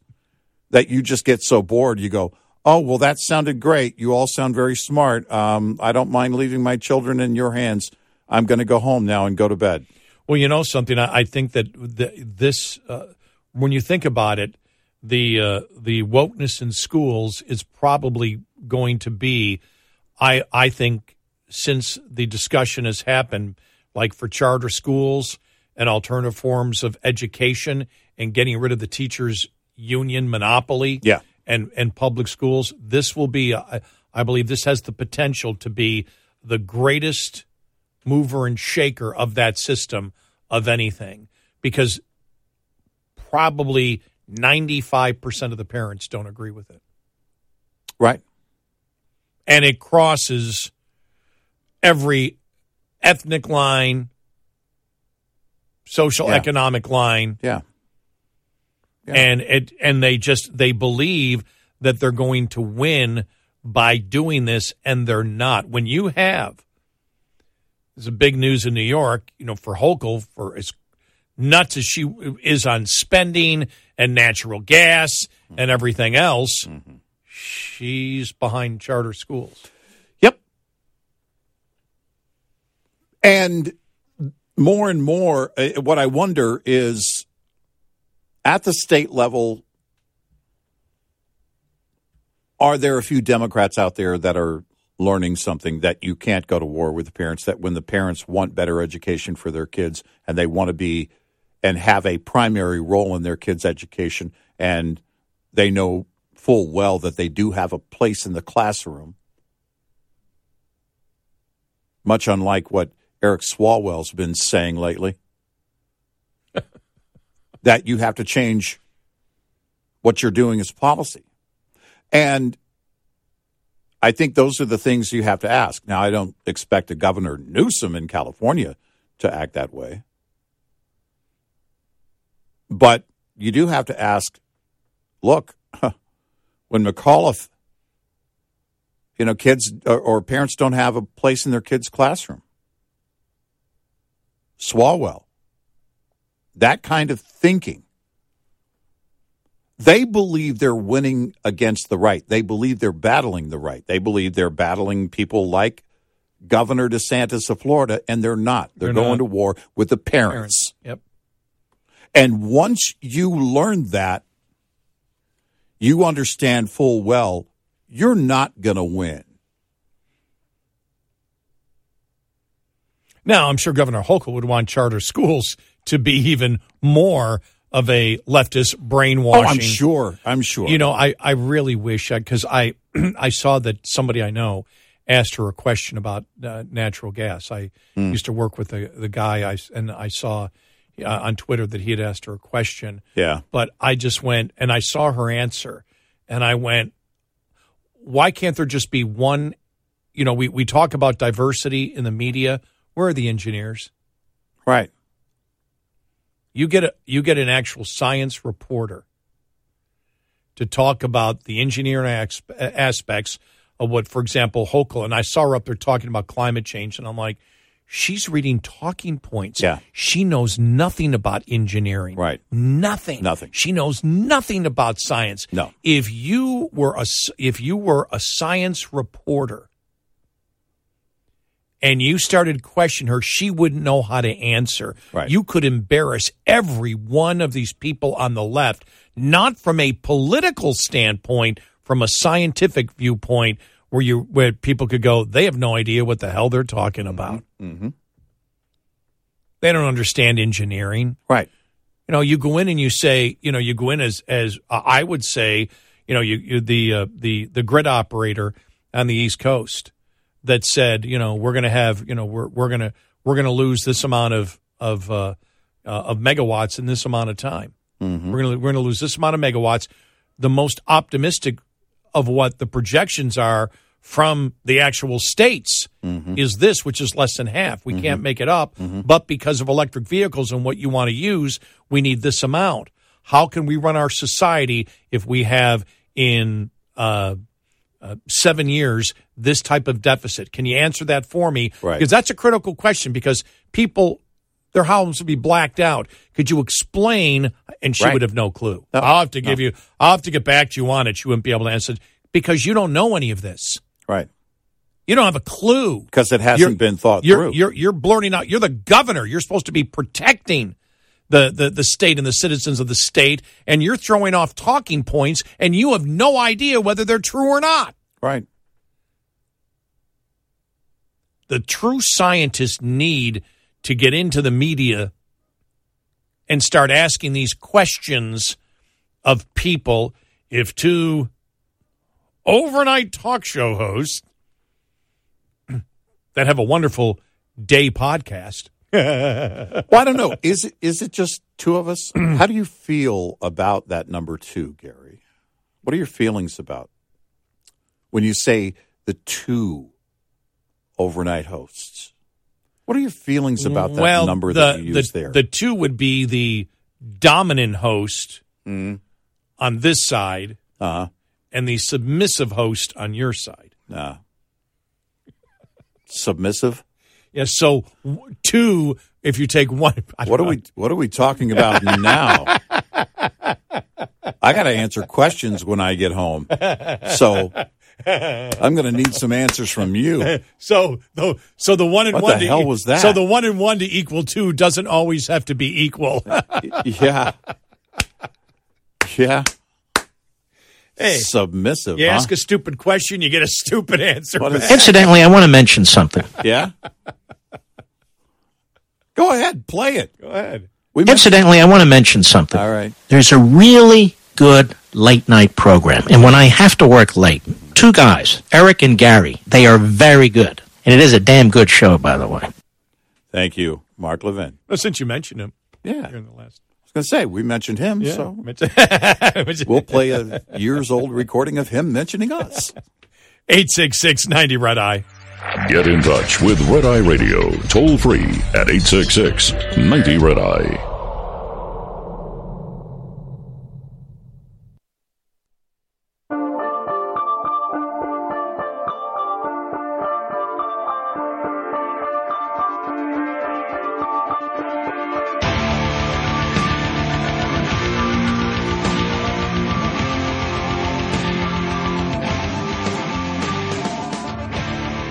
It's Red Eye Radio. He's Eric Harley. I'm Gary McNamara, 866-90 Red Eye. Could you imagine sitting on a board of education today and having to deal with this?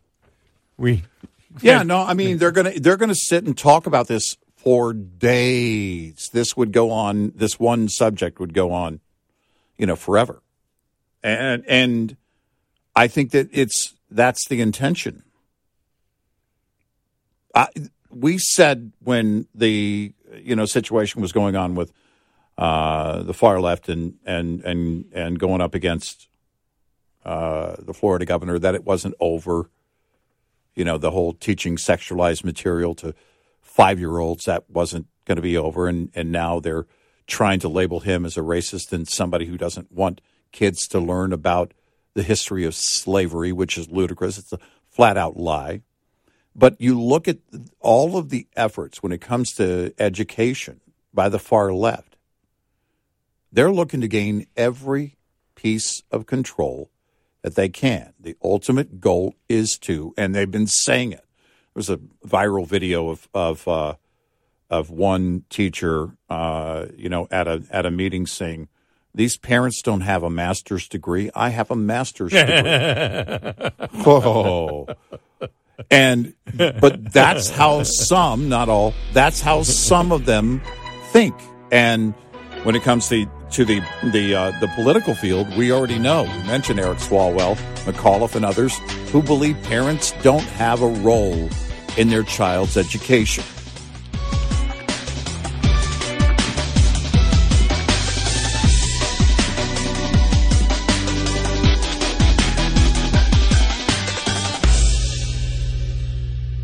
This is Red Eye Radio on Westwood One.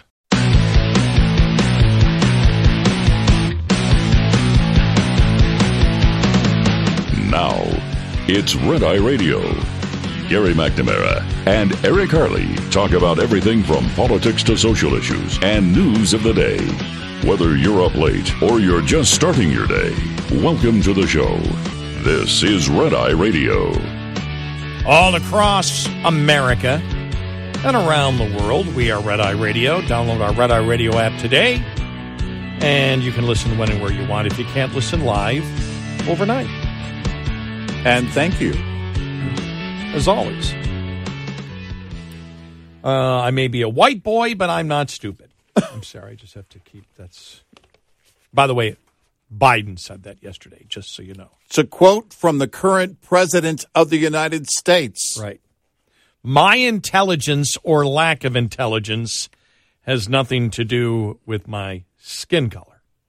Right. You notice I covered all bases there. Well, my mother says stupid is as stupid does. Lieutenant Dan, ice cream. I got you an ice cream, Lieutenant Dan. I mean, Biden's mother, the flying nun. What if anybody gets the reference? All right. Sally Fields. Yes. Very good. That's Mrs. Gump. Yes. Oh, man. I'm not a stupid president. I'm not a smart man, but I know what a weather balloon is.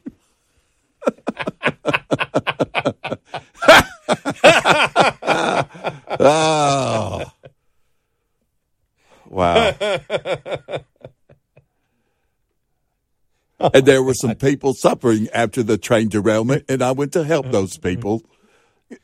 The president never showed. I mean, that would be, if you're going to do an update, it would all have to be during the Biden years, wouldn't it? Right. President Gump. And then after the Corvette ride, we looked in some boxes. There were documents in those boxes. Life is like a box of files. Mama always said life is like a box of classified documents. You never know. You never know where you're going to find them. At Joe Biden's house. Then we had ice cream. He had Rocky Road. Ice cream. Ice cream, Mr. President. The whole thing would have to be oh my God. During the Biden years. I want everybody to know this was not planned. No. It's completely ad lib. This was not a bit. I get that occasionally. Do you guys write those bits? What bits? There are no bits. Oh, can I go home now? I'm done. Nothing we can do the rest of the show can beat that. I'm sorry. I don't know what kind of hunter he was. Some people hunt deer. Some hunt ducks. I mean, it would all have to be during the Biden presidency. You got the sequel written for you. And remember, Gump was in China playing ping pong. That's right. While we were playing ping pong, the president and his son went off to do some business.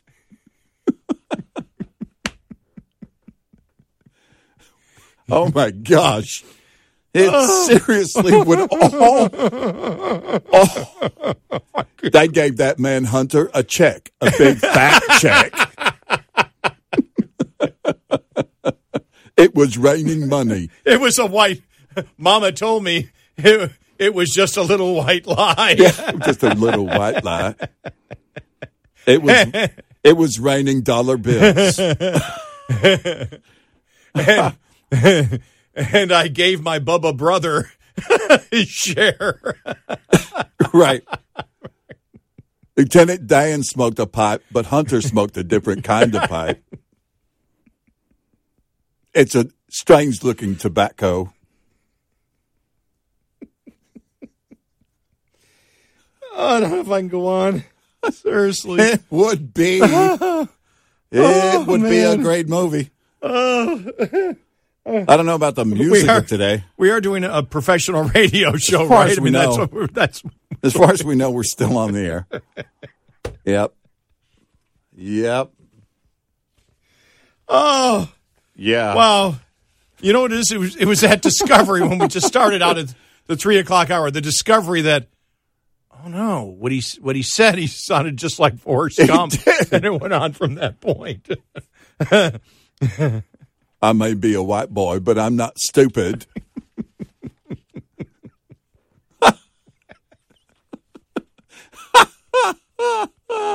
Oh, my gosh. And then the president touched her on her buttocks.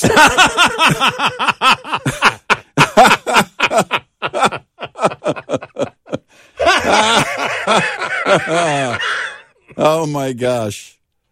Yeah, it's okay. It's written, so just make it happen. Oh my! I don't even know. I don't know where to go. I don't. Nothing we do can beat that. Yeah. Good night, folks. Drive safely. Put the last 7 minutes on a loop. There you go, and we'll just go home. Drive safely, folks. Since you mentioned Hunter, speaking of Hunter, a new poll published. All right. I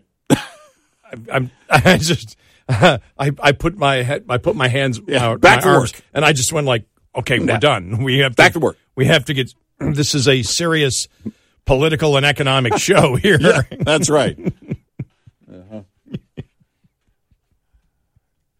Right. Sometimes we do have the best job in the world. We really do. You know, it's like. It does right itself, doesn't it? Yeah. You can write us today and say, you guys actually get paid for that? And we'll say yes. As far as we know. Wow. It's like, I think the checks are clearing, yeah. Where's the work involved? Right.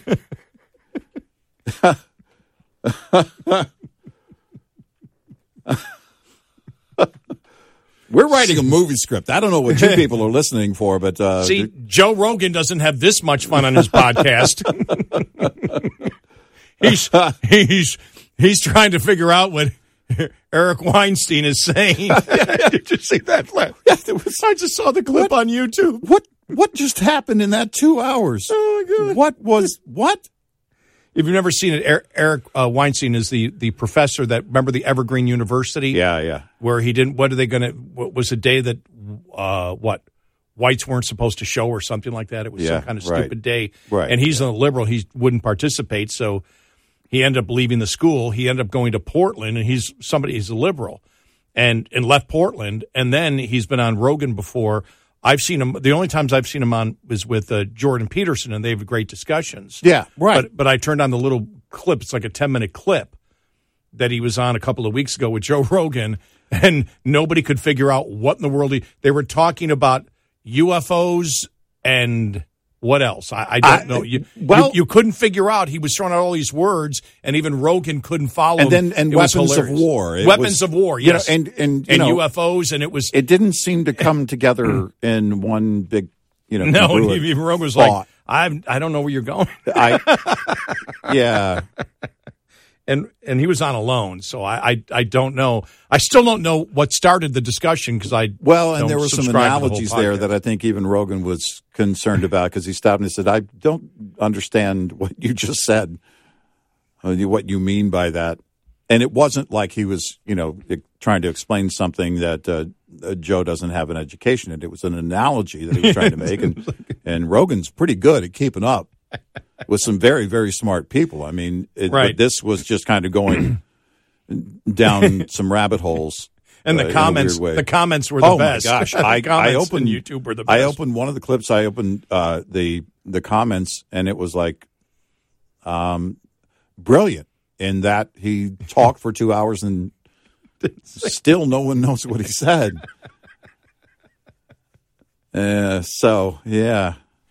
Yeah, kind of left a lot of people lost.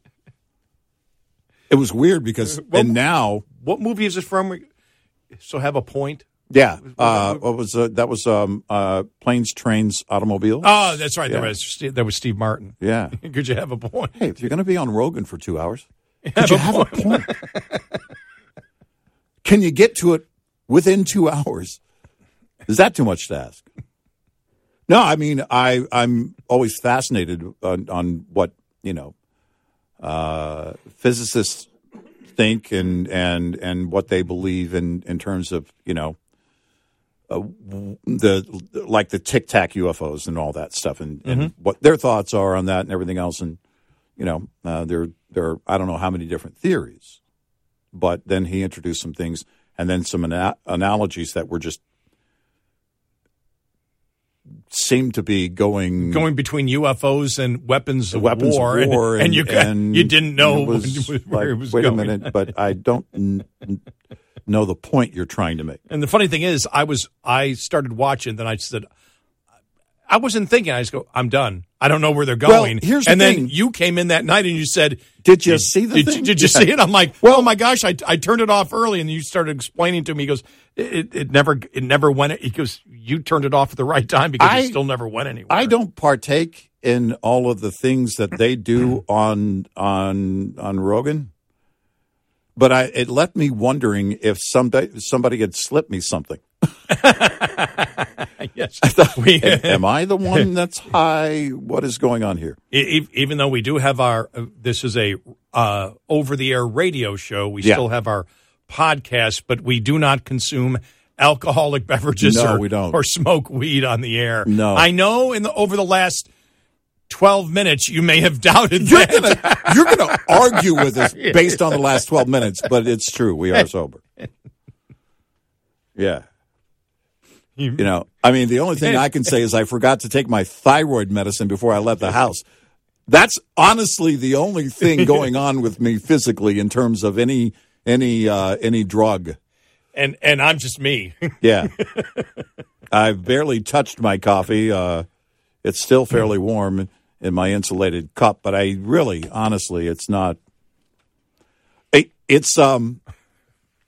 But sometimes I do, it's because there are, and Peterson, who's really great. I love to hear him talk when he's on there, or when he talks anywhere. But those long discussions to me are great.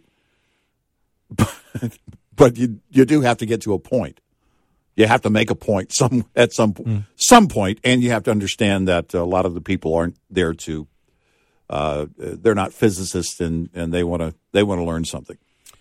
Well, I need a few minutes to collect myself, and then we'll come back with the latest polling out there, and the Gang of Eight to be briefed on all the classified documents that the president had, former presidents had. Yeah, but they're going to be briefed on that, and then the latest poll on Hunter that leads right to Joe. Yep, coming up 866-90 Red Eye. Tires command a lot of attention. As a top expense for drivers and a leading cause of CSA violations, any tire maintenance practice that can help extend tire life is worth consideration. Consider tire balancing, which can set you up for savings and a smoother ride before your tires touch the highway. Tire balancing corrects an uneven distribution of weight in tires and wheel assemblies, but the trick is to be proactive and not reactive. Conduct routine pre- and post-trip tire inspections and pay special attention to inflation. Tires with too little air will wear prematurely and create more resistance, which can result in increased fuel consumption, a harsher ride, and ultimately lead to a blowout. We'll be right back with more Red Eye Radio with Eric Harley and Gary McNamara. Progressive Commercial Insurance protects truck owners with specialized coverages for heavy trucks. Get a quote in as little as 5 minutes at progressivecommercial.com. If you drive a big rig, you know that more time on the road means more money in your pocket. Shell Rotella, with advanced synthetic technology, is designed to help keep your rig running.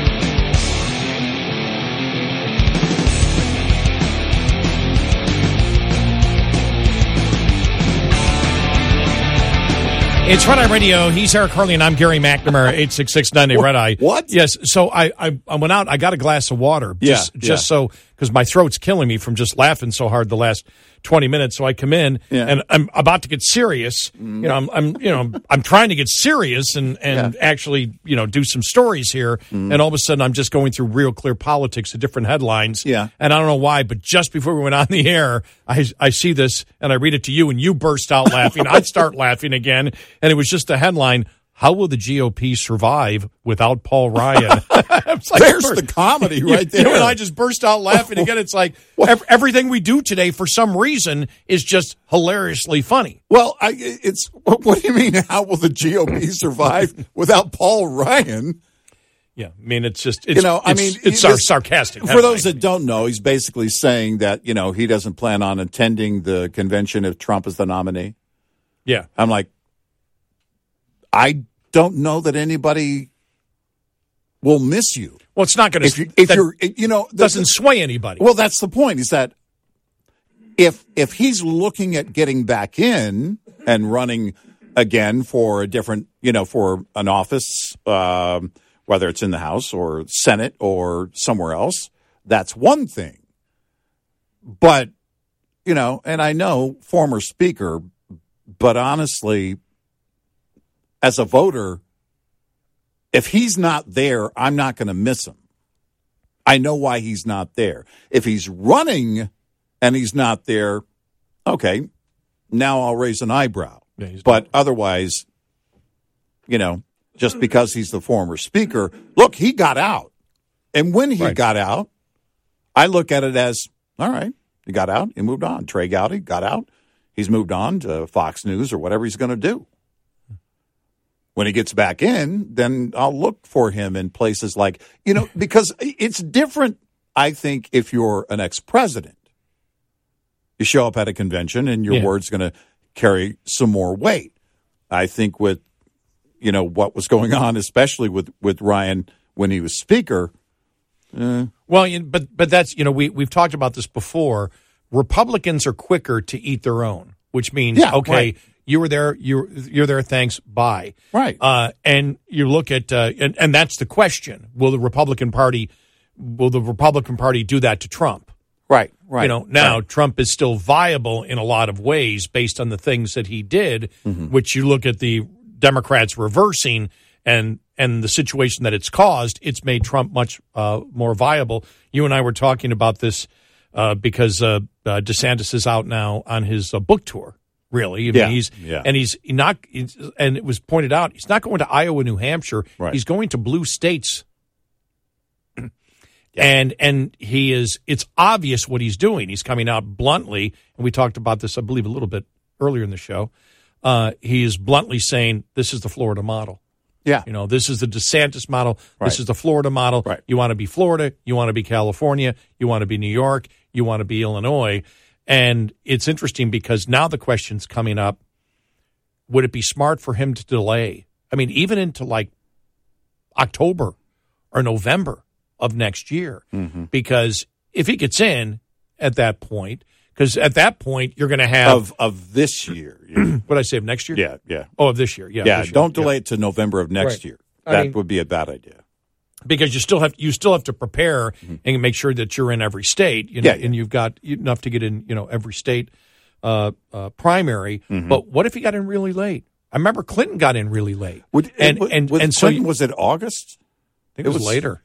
I thought it was September, maybe. Okay, it may have been. Yeah, But it was late. But the points being brought up that people get sick of the primaries, and there's burnout on the candidates very, very early, and it's like, if you're DeSantis, you sit there and go, let Trump go at it with everybody else. I think the first debate's in August. So let Trump deal with that. Let him deal with 3 or 4 debates, between August and October or even November. Right. And then I'll jump in. Right. And meanwhile, I'll still campaign, but I'll soft campaign. Right. If there's such a thing as soft campaigning for DeSantis. Well, he's got a book. I mean, I guess you could still go out on the book and that kind of thing. Yeah.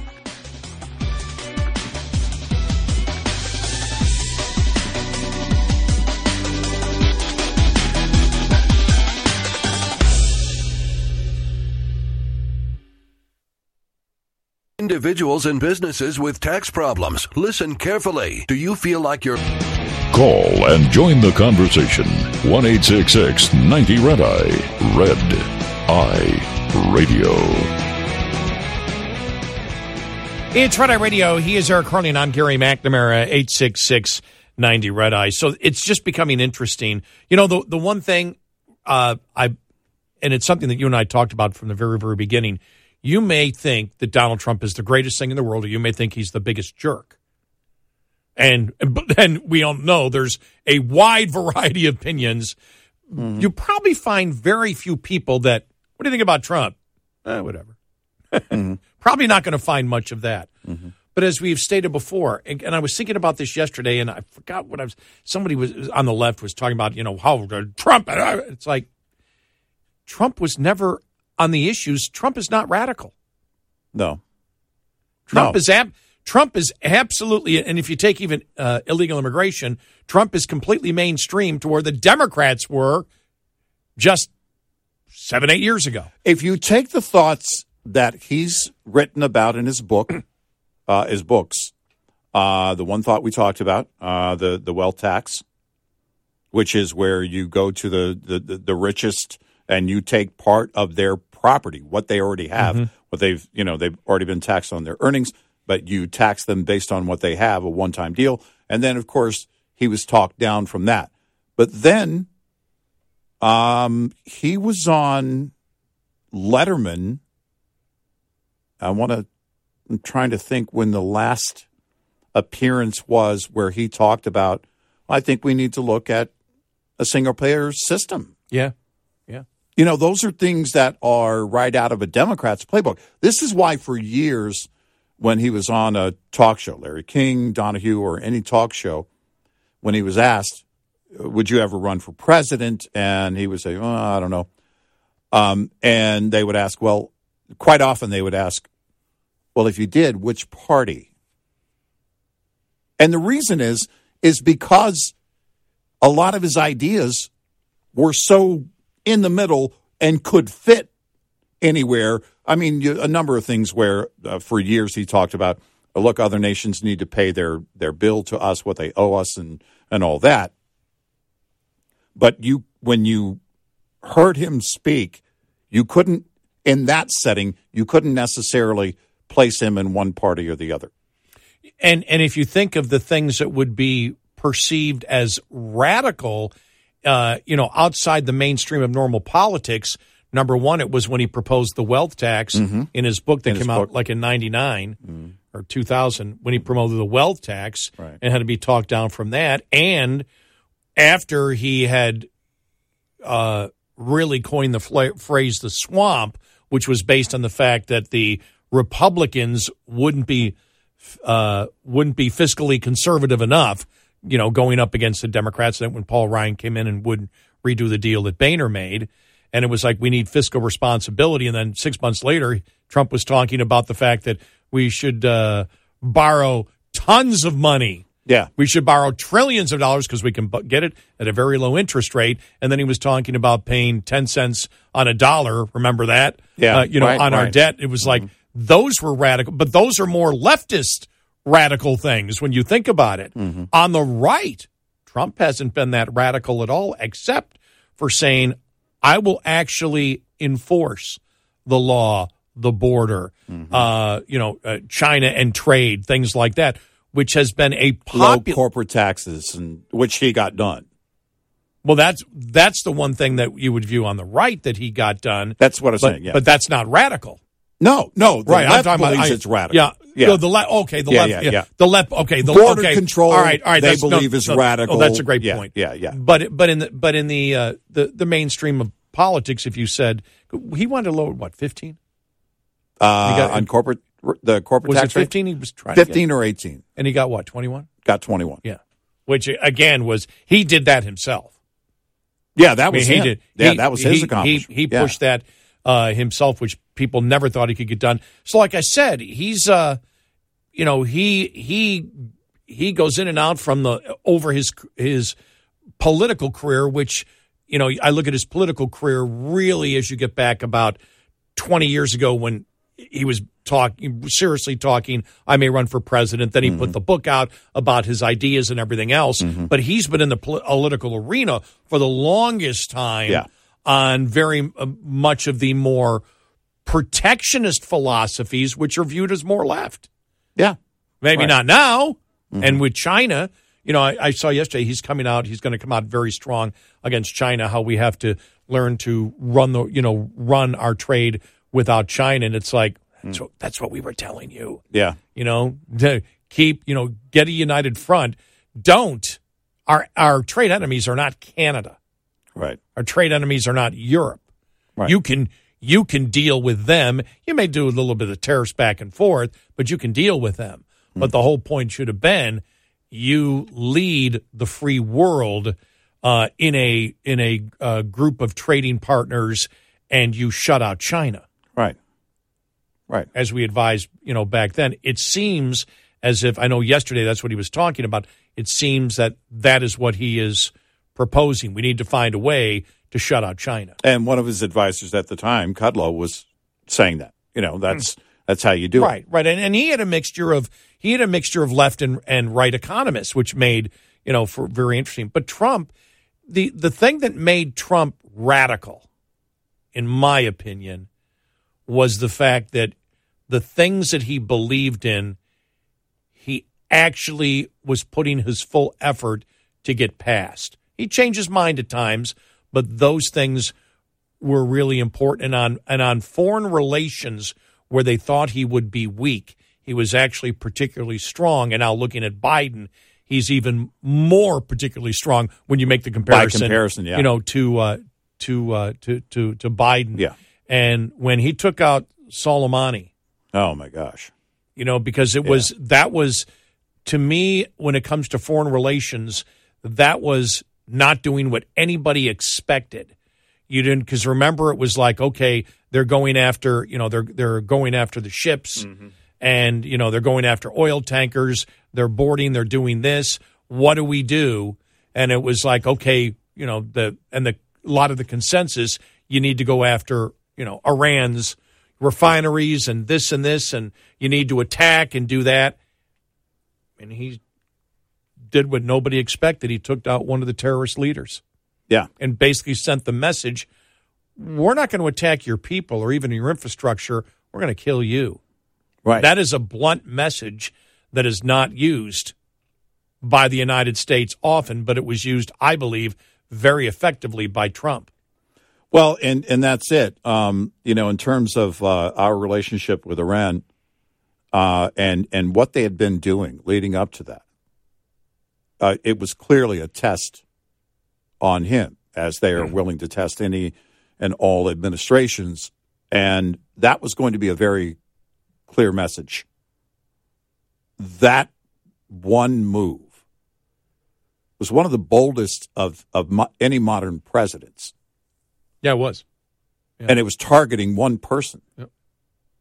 And when you talk about it, and you talk about modern warfare, the technology that we have, where we can target one or a small group of individuals, where we can, be more precise, and limit any kind of other casualties, unintended casualties. You then look at it, how you use that technology in such a bold way, how you and with Soleimani, that was one of the things that shut the Iranians down. After that, they really didn't have anywhere to go, because they knew Trump was willing to take them out. They knew that he was willing to target, and Soleimani, widely considered to be the guy responsible for those attacks on interests and all the shipping issues that happened in that region, and killing American killing soldiers. a number of American soldiers. Yeah. And these are the things that have to be considered. You didn't see any pushback from the international community.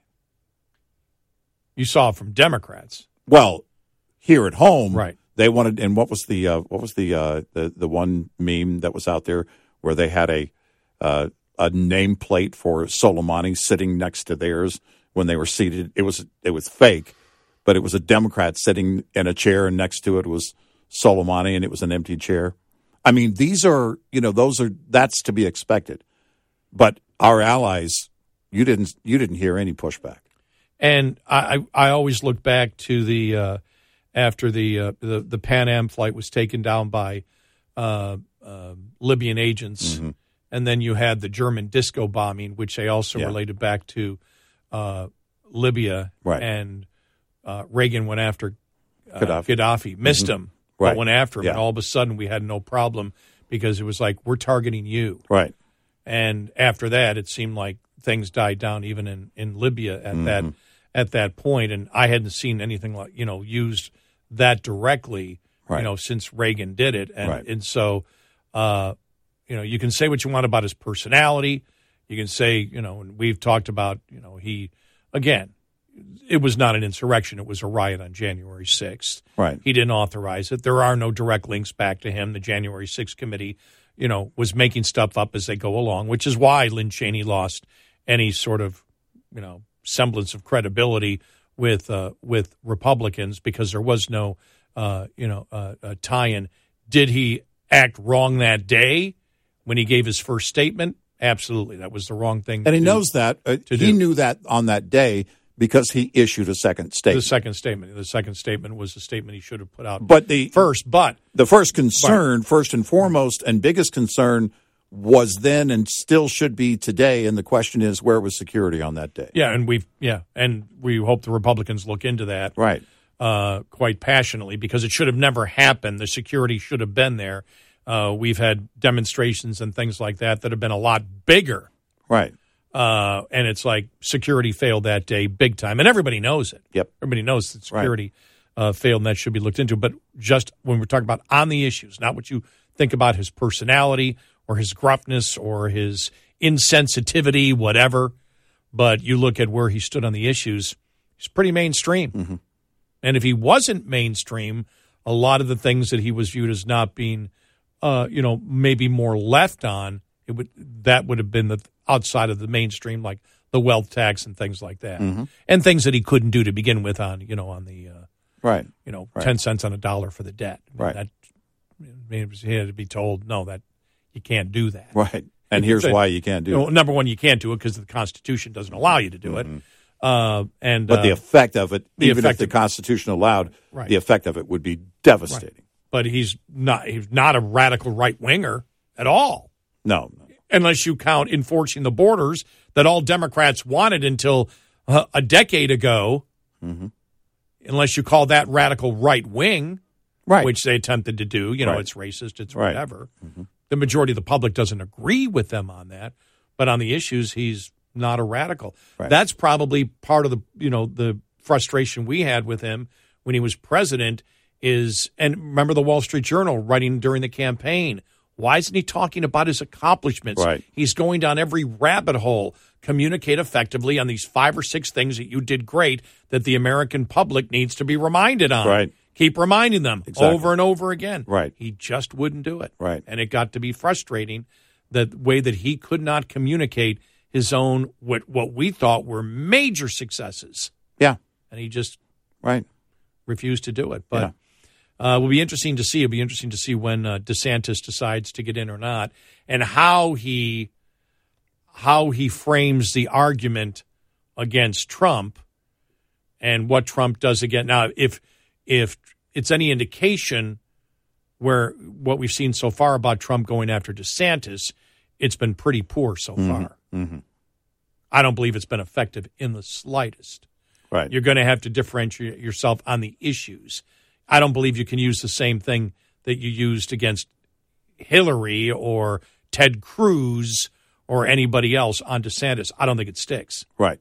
Well, his best shot against DeSantis is to demonstrate I have the experience as president and I have these accomplishments to do exactly what the Wall Street Journal editorial board said he should do. 866-90-RED-EYE. Coming up, more with Gary McNamara and Eric Harley. It's Red Eye Radio.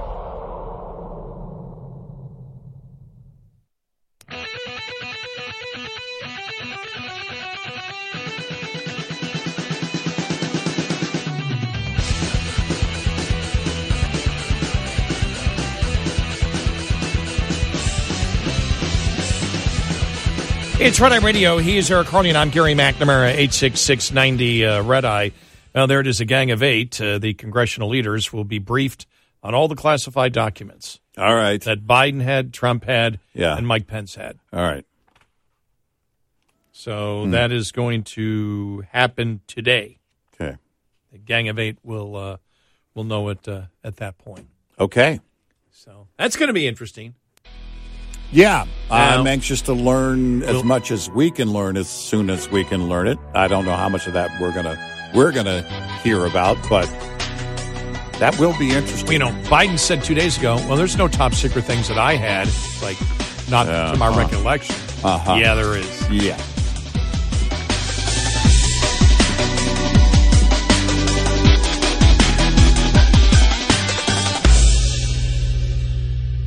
This is Red Eye Radio on Westwood One. John brings his skewed sense of humor. Jeff brings tips to cut strokes off your next round. Together, it's those weekend golf guys. They'll pay a lot of money to PXG and Titleist and Callaway and on and on and on, right? How many yards do you think you're going to pick up with that extra driver? I think I can get an extra 5 to 10. What if I give you 15 to 20? You pay me more. Jeff Smith teaches on a sliding scale.